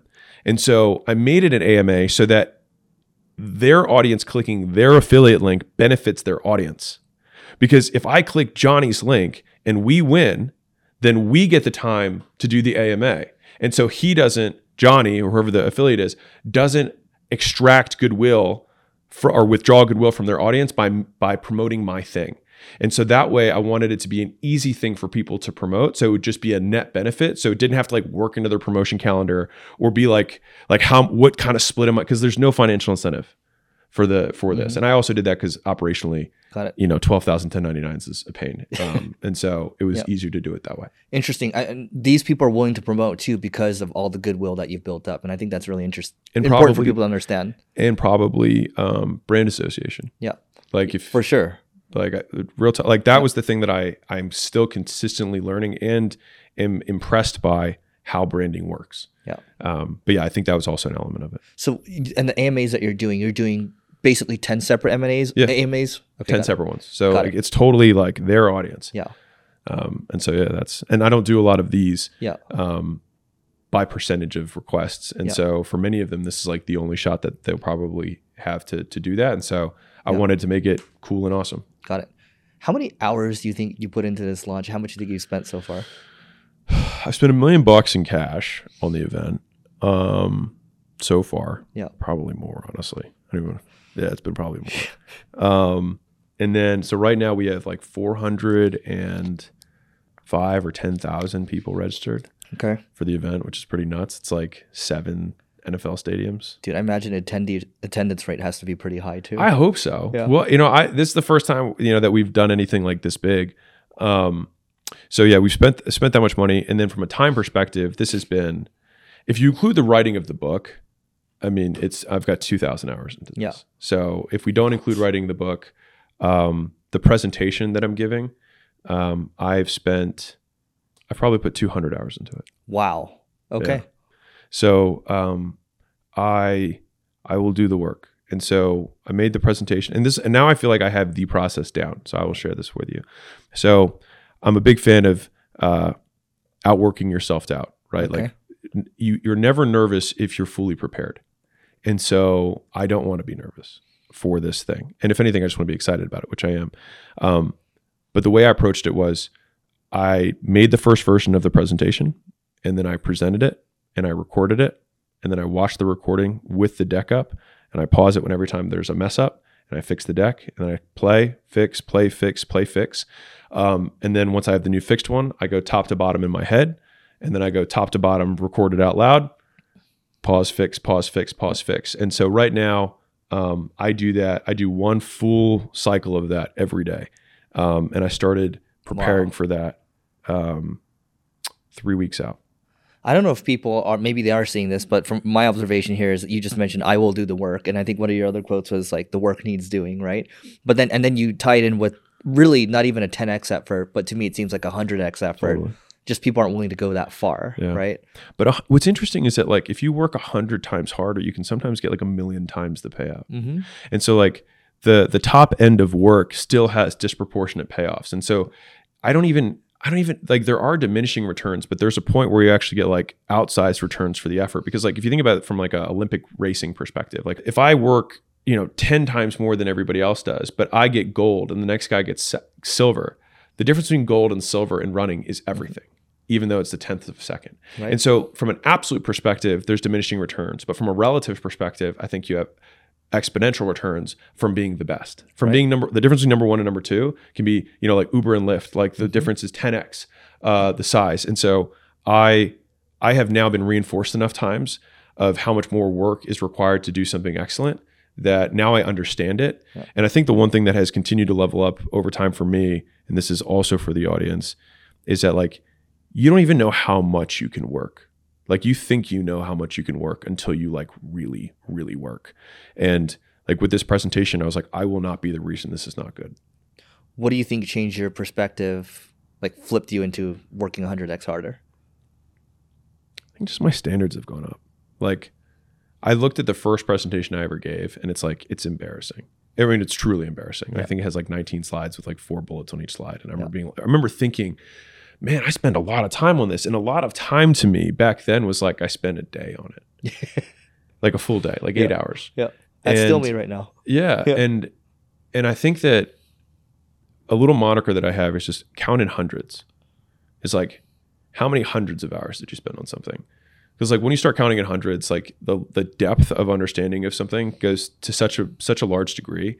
And it's like if I were to tell someone to edit a video, right, like a short clip, and I said, hey, edit this clip in 30 minutes, right, and give it back to me. And I was like, and they give it back to me. I'm like, okay, I'm not going to edit it yet. If I give you another 30 minutes, could you make it better? And they're usually like, I could make it better another 30. So I give it back to them, like, give it back to me another 30. So he gives it back to me another 30. And I say, okay, if I give you 2 more hours, do you think you'd make it better? There's a point to this. Yep. He's like, yeah, I think I'd make it better. Comes back to me. I say, okay, what if I gave you 2 weeks?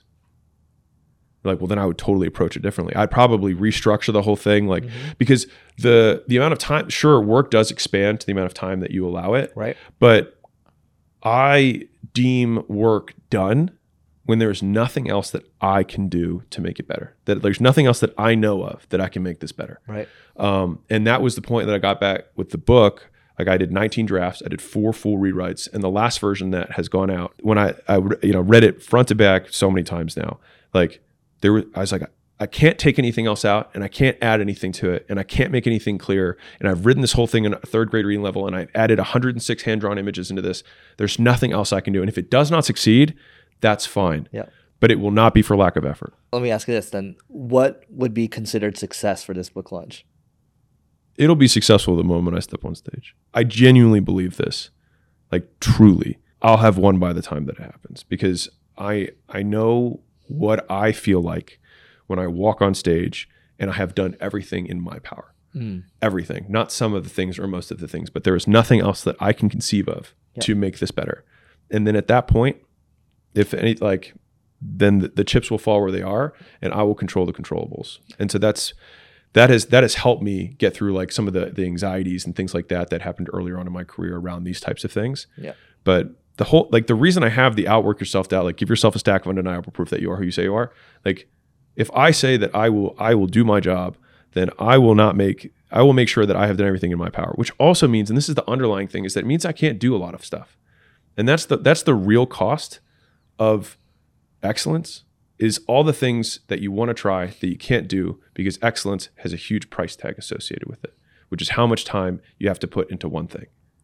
Totally. And you actually gave this example when it comes to writing a world-class book. I think the analogy you shared was like, there's the difference between like a 7.5 star and a 9.5 star book or whatever it is. It's like 100x more work. Yeah. Right. What was the analogy? Yeah. I mean, it's exactly that. Like, to go from from a 5 to a 7 is like twice the work. To go from a 7 to a 9 is like 100 times the work. Yep. It's so much more work. It's an asymptote when it comes to work and excellence. It's a power loss. But the difference, the difference between a 9.5 book and a 9.9 book on Amazon is the difference between you having one book that you can retire on for the rest of your life. Like the Offers book in sales, I think does around $300,000 a month, which is crazy. Pretty good, yeah. As a book. Yeah. As a book. That's your take, wild. Right? Huh? That's your take. No, right? that's not my take. That's sales. That's revenue, right? Then Amazon has his way with it and takes the vast majority of it. But point being is like, for the vast majority, I think it is about $1 million a year net.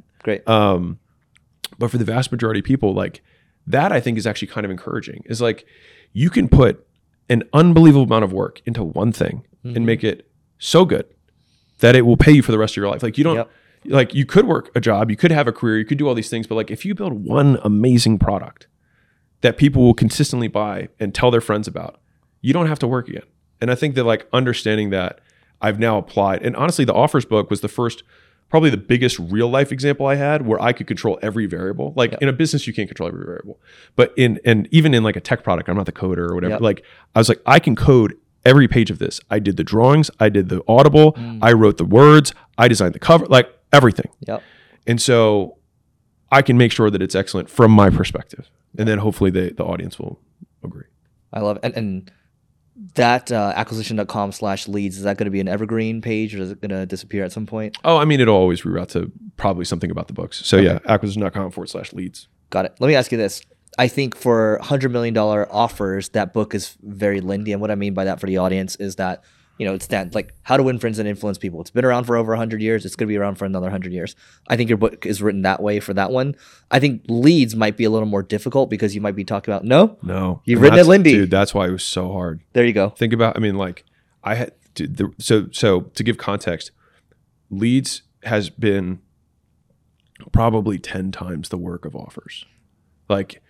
And it was because I had to rewrite it so many times and thinking about what topics I was going to get into and what topics I wasn't going to get into. And then at what level do I chunk up or chunk down from tactics around advertising, right? So explaining the concepts, like I call it the core 4, but there's only 4 things you can do to let other people know about your stuff. You can message people one-on-one who you know, so it's warm reach outs. You can message people one-on-one who you don't know, that's cold reach outs. You can post one-to-many to people who know you, which is posting content. And you can post one-to-many to people who don't know you, which is running paid ads. That's it. That's all you can do. There's nothing else. And if you're not doing those things, then people won't find out about your stuff.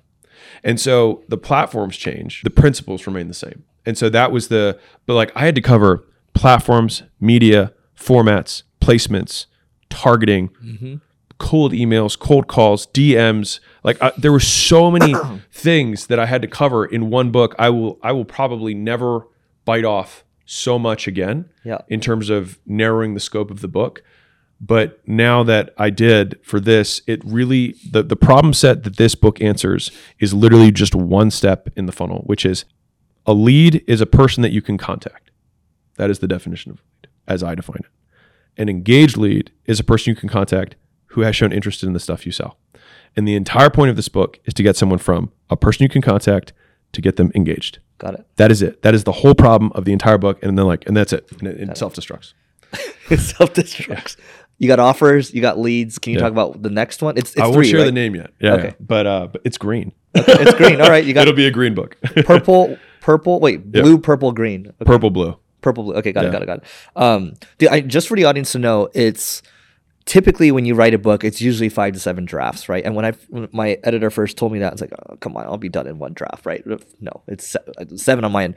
You did 19. That's way more. And it sounds like you rewrote a couple times too. 4 full rewrites, like end-to-end rewrites. That's crazy. I think I just give up. It was hard. But, it was really hard. Yeah, but the work needs doing. And I'll tell you what my editor said when I would get to these points where I would just like throw up my hands and be like, dude, I don't need to make the money. Like I don't like whatever, you know. You're close to giving up a couple times. Oh, for sure. Yeah. I mean, like, everybody has bad days. Yeah. And he said that he gave me this visual that like just like seared into my mind. He was like, there's a 17-year-old kid in Pakistan who has a goat who's going to be sleeping with this book under his pillow. He's like, do it for him. Wow. And I was like, all right. That's good. So we get back and we I was like, dude, they can figure this part out. And he's like, no, they can't. Yeah. He's like, you'll sell the book no matter what. He's like, but they won't get it. And then so then it's like back to the drawing board. How can I think through this framework so that I can make it easy and then make the visual match the words and make it under 3rd grade and all the way through was tough. Dude, I mean, that just goes to show you too, because earlier you talked about your mission around the education piece, right? Yeah. And sometimes no matter how strong your mission is, you start to waver a little bit, right? Yeah. And you need heroes like your editor to come and be like, oh, recalibrate. Yeah. Yeah. This one's interesting. So the guy I had lunch with today, we had been in these masterminds before, and in our mid-20s or so, it's like, yeah, tactics. You need a dopamine hits, right? Oh, that feels good, right? Split test. Yeah, split test. There's this new channel over here. You got to talk to this person. But then as we get older, it's like, no. It's not about the tactics. It's just about hiring good people, right? Yeah. Like, is there anything you want to, I mean, I thought it'd be good to chat about with you here, because after they read the books, sure, they'll pick up the strategies, the tactics. Yeah. But really, once they get at a certain level, it's like... I mean, it's all about who. I mean, there's the title was that book, Who Not How? Yep. I mean, it kind of summarizes the entire concept in the title. I think you and I have had this discussion, but like you can sit in on a group of entrepreneurs, listen to the discussion for 60 seconds and know how much money they make within a rough estimate, or what level of the business that they're working, if they're employees, like where they sit on the org chart, because of what level of conversation they're having. And so at the highest level, you're talking about allocation of resources. That's all it is. It's just capital and human allocation. Yep. And one level maybe below that would be human capital, which is how are we going to attract talent? How are we going to train talent? How are we going to get compounding returns on talent? Because I like the saying, but you're just one great hire away from all of the money that you want. Yep. But the thing is that I think the catch of that ism is that you have to become the type of person that person wants to work for. Totally. And that's why you create that's content. the hard part. Yeah. That's like, sure. Yeah, of course. What's his name? Tim Cook, right, of Apple. He could probably grow your business, but he wouldn't work for you. Yep. And so like that has been always at the forefront of Layla and I's mind and that's part of what we do with the brand stuff, which is we want the brand to stand for things that, because we're just as aggressively advertising at a tactical level, we're more aggressively advertising from a transactions perspective for the talent we put in portfolio companies. So we place talent, a few times a week. We have 3-4 leadership positions a week that we fill in our portfolio companies compared to how many deals we do at the portfolio level. And that's the highest return on capital that we have is buy someone, and I say buy just in the capital term, buy talent for $200,000 a year, make $20 million a year. Yep. No brainer. Great trade, right? Yeah. And one of the big misnomers, I think that one of the biggest mistake entrepreneurs make, myself included, when I was earlier on, is that I didn't understand the difference between A and B talent. You can pay A talent 30% above market and get 10x the output. And like, there's no sense in ever paying below market, in my opinion, because you just don't get. You can get so much more for the extra premium that you pay that it's one of the best. It's like the best bet in Vegas. Yep. You know what I mean? The best trade you can make is that premium to bring the right person in that's 10 times more effective. Yep. Have you heard of the Keith Raboy? He has this expression about barrels versus bullets. Mm-hmm. So the concept here, this guy was, I think he was like a COO of Square or Block, whatever you want to call it. He's high up at PayPal. But anyway, so what he said was like, look, in an organization, you need barrows. These are going to be the ones that you give them a problem or like something, and they'll just solve it, right? Yeah. And then the bullets, like they will do what you tell them to do, but you should always hire a barrel whenever you meet a barrel. And that's kind of what you're saying here. And to me, like I love playing poker, right? Like I'm a gambler at heart, but in business, it's like unfair. It's like you make this hire, it's like upside is unlimited. Well, right? It's gotten to the point now where we basically have open interviews. Yeah. So if we see someone who's incredibly talented, we will hire them without really having a clear position for them yet. And I'm saying that's if we have an incredibly talented person. Like we had someone recently who was an exceptional sales director, had huge experience, was an ex-CEO, like all this great stuff, great value fit. And one of our portfolio companies, we were about to make the recommendation that you should take this person. And they were like, we don't think we want to do it. And so we hopped on the phone and we're like, you're wrong. We have a lot more context on this. You should do it. And it ended up somebody from like their outside had said, you shouldn't do it. And they had that person had no context. Yeah. And they were like, we actually wanted to hire him, but we didn't trust ourselves, which by the way is a huge part for entrepreneurs is like you make one bad hire and then you think, I can't hire people. Like you're going to make mistakes. It's part of the game. You get better and better at pattern recognition. And so this person had talent. It was clear. Yeah. And so we were like, just so you know, we're hiring him no matter what. And so we're either going to put him in your company or putting him with somebody else. And they were like, okay, no, we want him. Yep. And so it's like, I think that's the level of talent is like, you should feel FOMO when you're talking to the person. Yep. And here's the other litmus test that I love. I got this from Layla. If you're not learning on the interview from the candidate about the thing that they're supposed to take over, you shouldn't hire them. Because it means that you know more than them, which means that you're required for them to be successful, which means that they need you and you don't get leverage. Yep. That's way better. So I used to use this Larry Page proxy. So he would just get bored on all these interviews, right? Yeah. So, one of the founders of Google, and he would be like, yeah, so like, tell me about something you're passionate about. Okay, great. You're going to teach me for 7 minutes so you can learn something. Yeah.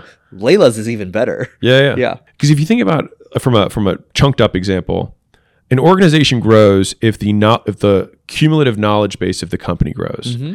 And so if you bring somebody in who you have their entire complete knowledge set about whatever the subject matter is, then the organization doesn't grow.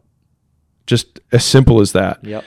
And if you are the smartest person in your business, then it means that the business will be capped by your brain. Yep. If you have 4 other people who have huge trench knowledge, then I see it as this, like in my head, I see it as this Christmas tree where like if you have 4 like this, the peak goes way above because you have this wider top. Mm-hmm. So the peak is way, way higher. Whereas if you're the single brain at the top, the peak is the top of your head. Yeah. That's like how I visualize very small Christmas tree. Yeah, very small Christmas tree. Exactly. Yeah. Dude, no presents. That's good. So actually we have a couple minutes left here, but the Layla conversation is going to be really focused on talent acquisition because that is the game. So she's a G at it. She's a savage. Speaking of savages, so A, yes, both of you are savages, in a good way, obviously. But B, when you find this talent, right? Like I tell people, I tell my staff, it's like, dude, and if you have that feeling, that little gut feeling, you pull the trigger. You don't wait. You don't wait that long. Yeah, because the next person they interview with will hire them. Yeah, totally. So you'll do it on the spot sometimes. We don't do. I mean, we still follow a process, but we do 24-hour turnarounds to move things forward. There you go. Yeah. But usually your turnaround's like. We try and do everything one day apart. If we always try to do that. Like we have really good metrics around HR. Like our cost to fill is way below industry average. Our time to fill roles is like 22 days versus industry average is much higher. Yeah. Our two-sided fit at 90 days, which is one of our key metrics, is that the person above the person and the person both say that it was a perfect match 90 days later. Two-sided fit. I like that. You guys came up with that one too? Well, director of HR did. And that was because she came from AudX, private equity firm, and so she was director of people there. Yeah. And so on the interview, she was teaching. She gave all these metrics that I didn't like time to fill, and I was like, why have I never tracked this? Like that's so smart. And she was like, what's the cost to fill? And here I am thinking, I was like, oh yeah, I'm this big metrics guy. I know the cost to acquire a customer, CPM, CPL, all these things. And she was like, oh, you don't know what your cost to fill was? And I was like, wow, like such an idiot myself. Yeah. And so that's why you need really smart people around you, because like I learn from her all the time. You should feel like an idiot when you're talking to high caliber prospects about their subject. Yep. Yeah, I love it. Cool. So I'm going to go back to a story here because we have a guest question here.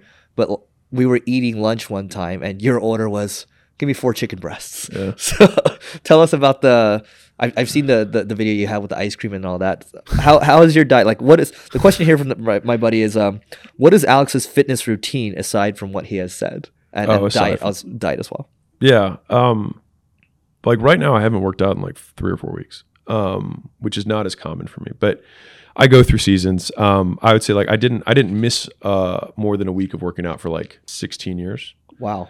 And then in my old age, I'm crossing 19 years of training now. So I've like, for everyone who's like the entrepreneurs who like all of a sudden decide to like start getting into fitness, and then they start lecturing people when they've only been working out for like 2 years. Like I read the book and the article, and I know the guy who wrote it, and I know how he makes his money, and you're not seeing the whole truth, but that's okay. Wait, which article are you referring to? Oh, I'm just saying like in general. Like whatever that thing is that you're like really obsessed about right now, it's because you understand it very like I'm all keto, I'm intermittent fasting, I do high carb, or I only do vegan, or I like whatever make believe thing you have. Like there's a few things that matter, and everything else is just preference. You know what I mean? And so I don't know if this is an Navalism, but like if you can't do it for a decade, don't do it for a day. And so there's definitely been seasons when I'll train harder. But overall, I do resistance training because it's the number one thing for, longevity, maintaining bone mass, et cetera. And then from a health perspective, it just comes down to calorie intake from a body aesthetics, and then making sure that you have the vitamins that you need and micronutrients. But like for most people in the developed world, we don't normally have vitamin deficiencies, and we usually don't have mineral deficiencies. Again, that clinic that you go to where they do the blood work and they can have you chew on something and then spit it out, and it does pink, and then you take a supplement and then it's blue. Like you have to understand that these are also businesses. Like I come from the health and fitness world. Like there's games behind these things. And so I try to keep things as simple as possible. I eat 2 pounds of meat a day. That's how I get my 200 grams of protein in. Yep. That is very easy for me to do. And then I have dessert in excess of my calories to hit my goal. If I want to lose weight, I eat less dessert. If I want to maintain weight, I eat the same amount. If I want to gain weight, I'll add other calories to my other meals that have meat in them. So rather than just meat, I'll have meat and pasta, or meat and rice, whatever. But training has been progressive overload on resistance training, meaning weights and machines and plate loaded machines for almost 2 decades. Got it. Is there anything else? I think you probably, my guess here is that you started out and then you tried all the things and it's like, no, let's just simplify it to these, and these work. Yeah. Do you do anything around anything else that's strange, like preventative healthcare? People are like, oh yeah, the MRI scans, all this type of stuff. I don't. Maybe I will later, but right now I don't. I focused. I mean, all the things that I just mentioned. So like I did kettlebell only training. I did barefoot training. I did exclusively swim sprint training. I've done high intensity interval training. I've done like all strongman style training. I was a competitive powerlifter for 5 years. And now people would probably consider me more like a bodybuilder-esque in terms of training style and aesthetics. And so like I have done a lot of different styles of training. And when it comes to diet, I did the warrior diet when you ate one big meal at night. I've done intermittent fasting. I've done alternate day fasting. I've done keto. I've done the opposite of keto. So like high carbs, super low fat, high protein. I've done zone. I have done them. And it was because in my first decade of fitness, you hop on all of these trains because part of it is like you want to experiment, you want to learn, you want to see how you react. And part of it is because you believe the magic, right? There's something different. But there's a few fundamental truths and they all come down to physics, which is just like law of thermodynamics. Like there's a certain amount of energy that you consume. And if you have less than that, you will lose fat, period. It will get taken from energy stores. We're like, well, what about starvation mode and things like that? Like there was a Minnesota starvation study where they had starved people for like months, no food. And the biggest decrement they saw in basal metabolic rate was 30%. And so that means that when you're truly starving, your BMR goes to 70%, which I mean is significant, but it's also not like the women that I used to, have at my gym, like, I think I'm in starvation mode. I was like, I think you just snack. I was like, if you want to see starvation mode, go to Africa. Like none of them have cellulite because they are starving. Like, we use these words, but like, in order to truly get that level of decrement and decrease in your, BMR, you have to really be restricting for a very long period of time. And most people don't even track what they eat. And so like, if you don't track what you eat, it's kind of like the guy with the opinion. Like, I don't care. Like you don't even have data. So, and the thing with any of these, diets or at least approaches is you have a certain calorie intake that you maintain your body weight at. The thing that fudges this is that people are very bad at measuring what they take in, like what they eat. But that's still easier than measuring what your output is because you have non-exercise activity that really, so like if I'm bobbing my foot or I'm chewing more gum or I'm taking the stairs more, or I'm cleaning the house, like those few hundred calories a day over a week or over a month add up a lot. And so usually what happens is when you get older, your metabolism doesn't necessarily decrease nearly as much as people's activity decreases. And so they think that their metabolism is really slow, but it's like when you were 20, you were in 2 rec leagues and you had to walk cross campus at college and you were walking 3 miles a day and you didn't even notice it, right? With a backpack on that was like 25 pounds, right? Like it was rucking now, but like you just had a backpack because you were a student. And so it's just like we have these perspective shifts that have to happen, but there's a few things that happen. Progressive overload, meaning you lift more weight over time, works. That builds muscle. Right? Protein increase builds and maintains muscle. Hormones build and maintain muscle. Calorie surpluses help maintain anabolic states. Calorie deficits, you lose tissue. You go into catabolic states. Period. That's it. The rest of it is preference. Yep. Look, I think this all wraps well together because it's the reason I bring this up too is because you've simplified it. And just like business, comes down to people, right? Yeah. A lot of blocking and tackling. Same thing with the health stuff too. It's like there's a lot of distractions. Oh, there's this new diet over here. Oh, should we like cold plunge or should we like infrared sauna? Like, should we, I don't know, blue light blocking, whatever, right? Yeah. But it just comes down to the simple stuff. And I talk about this just for context. So this is for you guys. You can add it back in. This is purely from the perspective of aesthetics. Yep. If you want to maintain a certain amount of body mass with a certain percentage of fat and a certain percentage of muscle, those are the only things that matter. The other stuff, it gets into, magic and all the stuff that I don't partake in. And what's interesting is like, I don't talk about fitness much. And it's mostly because I mean, it's been 20 years. So like I've been knowing about fitness for longer than I've known about business, for context. Yeah. And so I also did that professionally for a very long time. And a lot of like the YouTube world and like the influencer world or people that follow me don't know, like they see that I'm quote jacked, but like I wrote the plans that 4,000 gyms use. Like you've probably used my stuff. And so, people are like, oh, this guy has such great thinking. But then if I make a comment about food, then everyone feels entitled to an opinion because they have a body. Right. Yep. Right. So how many people have you helped change like their physiques? Probably not many. And you probably can't even change your own. So like, it's kind of like in business where like no one wealthier than you will take shots at you. Yep. No guy who's ever been more jacked than me has ever said anything negative to me totally about fitness stuff. Yep. It's only like laptop warriors and whatnot. And so like, again, my level of care is so much more passionate about helping people make money to like sustain their families and whatnot. And I don't have a lot of passion anymore around fitness, and maybe it's been 2 decades, and maybe that's why. But yeah, to me, it's the equation's been simplified. And the thing is that business, I remember this. There was a moment when I stopped reading T Nation. And mind you, that's not where I got my source of content, but I'm just saying like T Nation. It was like back in the like the early 2000s. Okay. There's like all these articles for like lifting and nutrition and stuff. And I remember there was a day when I was like, I think I get it. Like human bodies haven't changed. And so I have a sufficient amount of knowledge to do all the things that I need to do and to help other people do what they need to do. And so my consumption of new stuff dropped dramatically because everything at this point is such a small increment in terms of changes in physique and performance and all that stuff, that like sleeping well, eating your protein, and working out are still so big compared to everything else that it just doesn't matter. And the reason I think I got into business and I've stayed, and I think I will continue to be interested in business, whereas my love of fitness started to wane, is because business changes all the time. Yep. So like bodies haven't changed, but business and the market changes all the time. And I think that's why I love it. Best game ever. All right, last question for you. Your coach is 80-year-old Alex, if I'm not mistaken. What are some things that 80-year-old Alex has told you recently? Sometimes you have to give time. I mean, most of the themes of my 85-year-old self, like if there was like a handful of themes that our conversations lead toward, one is like, this doesn't matter. Like it's going to work out either way. And so it's like basically just zoom out. So that's probably one. A second theme is just around patience, which is like, I think you just need to stay busy. I don't think you need to do anything about this.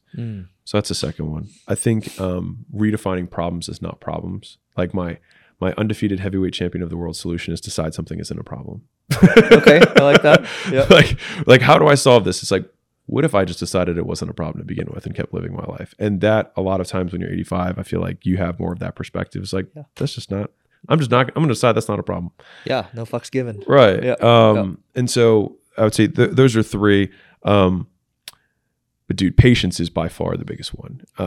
And I'll give the fourth, embracing uncertainty, because I, and many of us, want a guarantee from a world that doesn't give them. It's like, I want to know that this is going to work, which is such a fallacious thought at the onset, because if I actually knew beyond a shadow of a doubt that something would happen, I would lose all interest, because then it would be boring. Yep. It's like having the cheat codes and playing a video game. It's good for like 5 seconds, and then you realize it's not a challenge at all.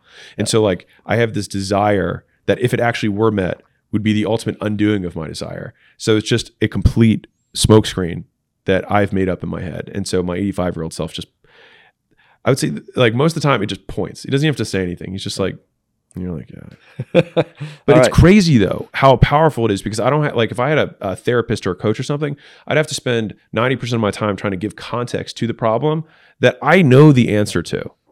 And I'm just not doing it. Like we give significantly better advice to other people than we adhere to ourselves. That's the paradox you're talking about. Solomon's paradox. Yep. Yeah. And so if we can harness our own ability to give better advice with the absolute context that we have on our situation and the aligned incentives that we have, that no one else can have as aligned incentives for us as we are, then I think it unlocks another level of quote coaching that's been tremendously helpful for me. And I would say that I haven't, like my sessions with Solomon, even though it's me, but I just call it Solomon in my head. Sometimes they're really long and sometimes they're short, because sometimes like things are working and I'm good. And so I kind of see it as like the therapist or the performance coach that is on demand. Like if I need him, he's there, and I have a blocked, hour in my calendar every Monday. It's the first thing I do every Monday, is have my time with Solomon. But it's rare that I take the full hour.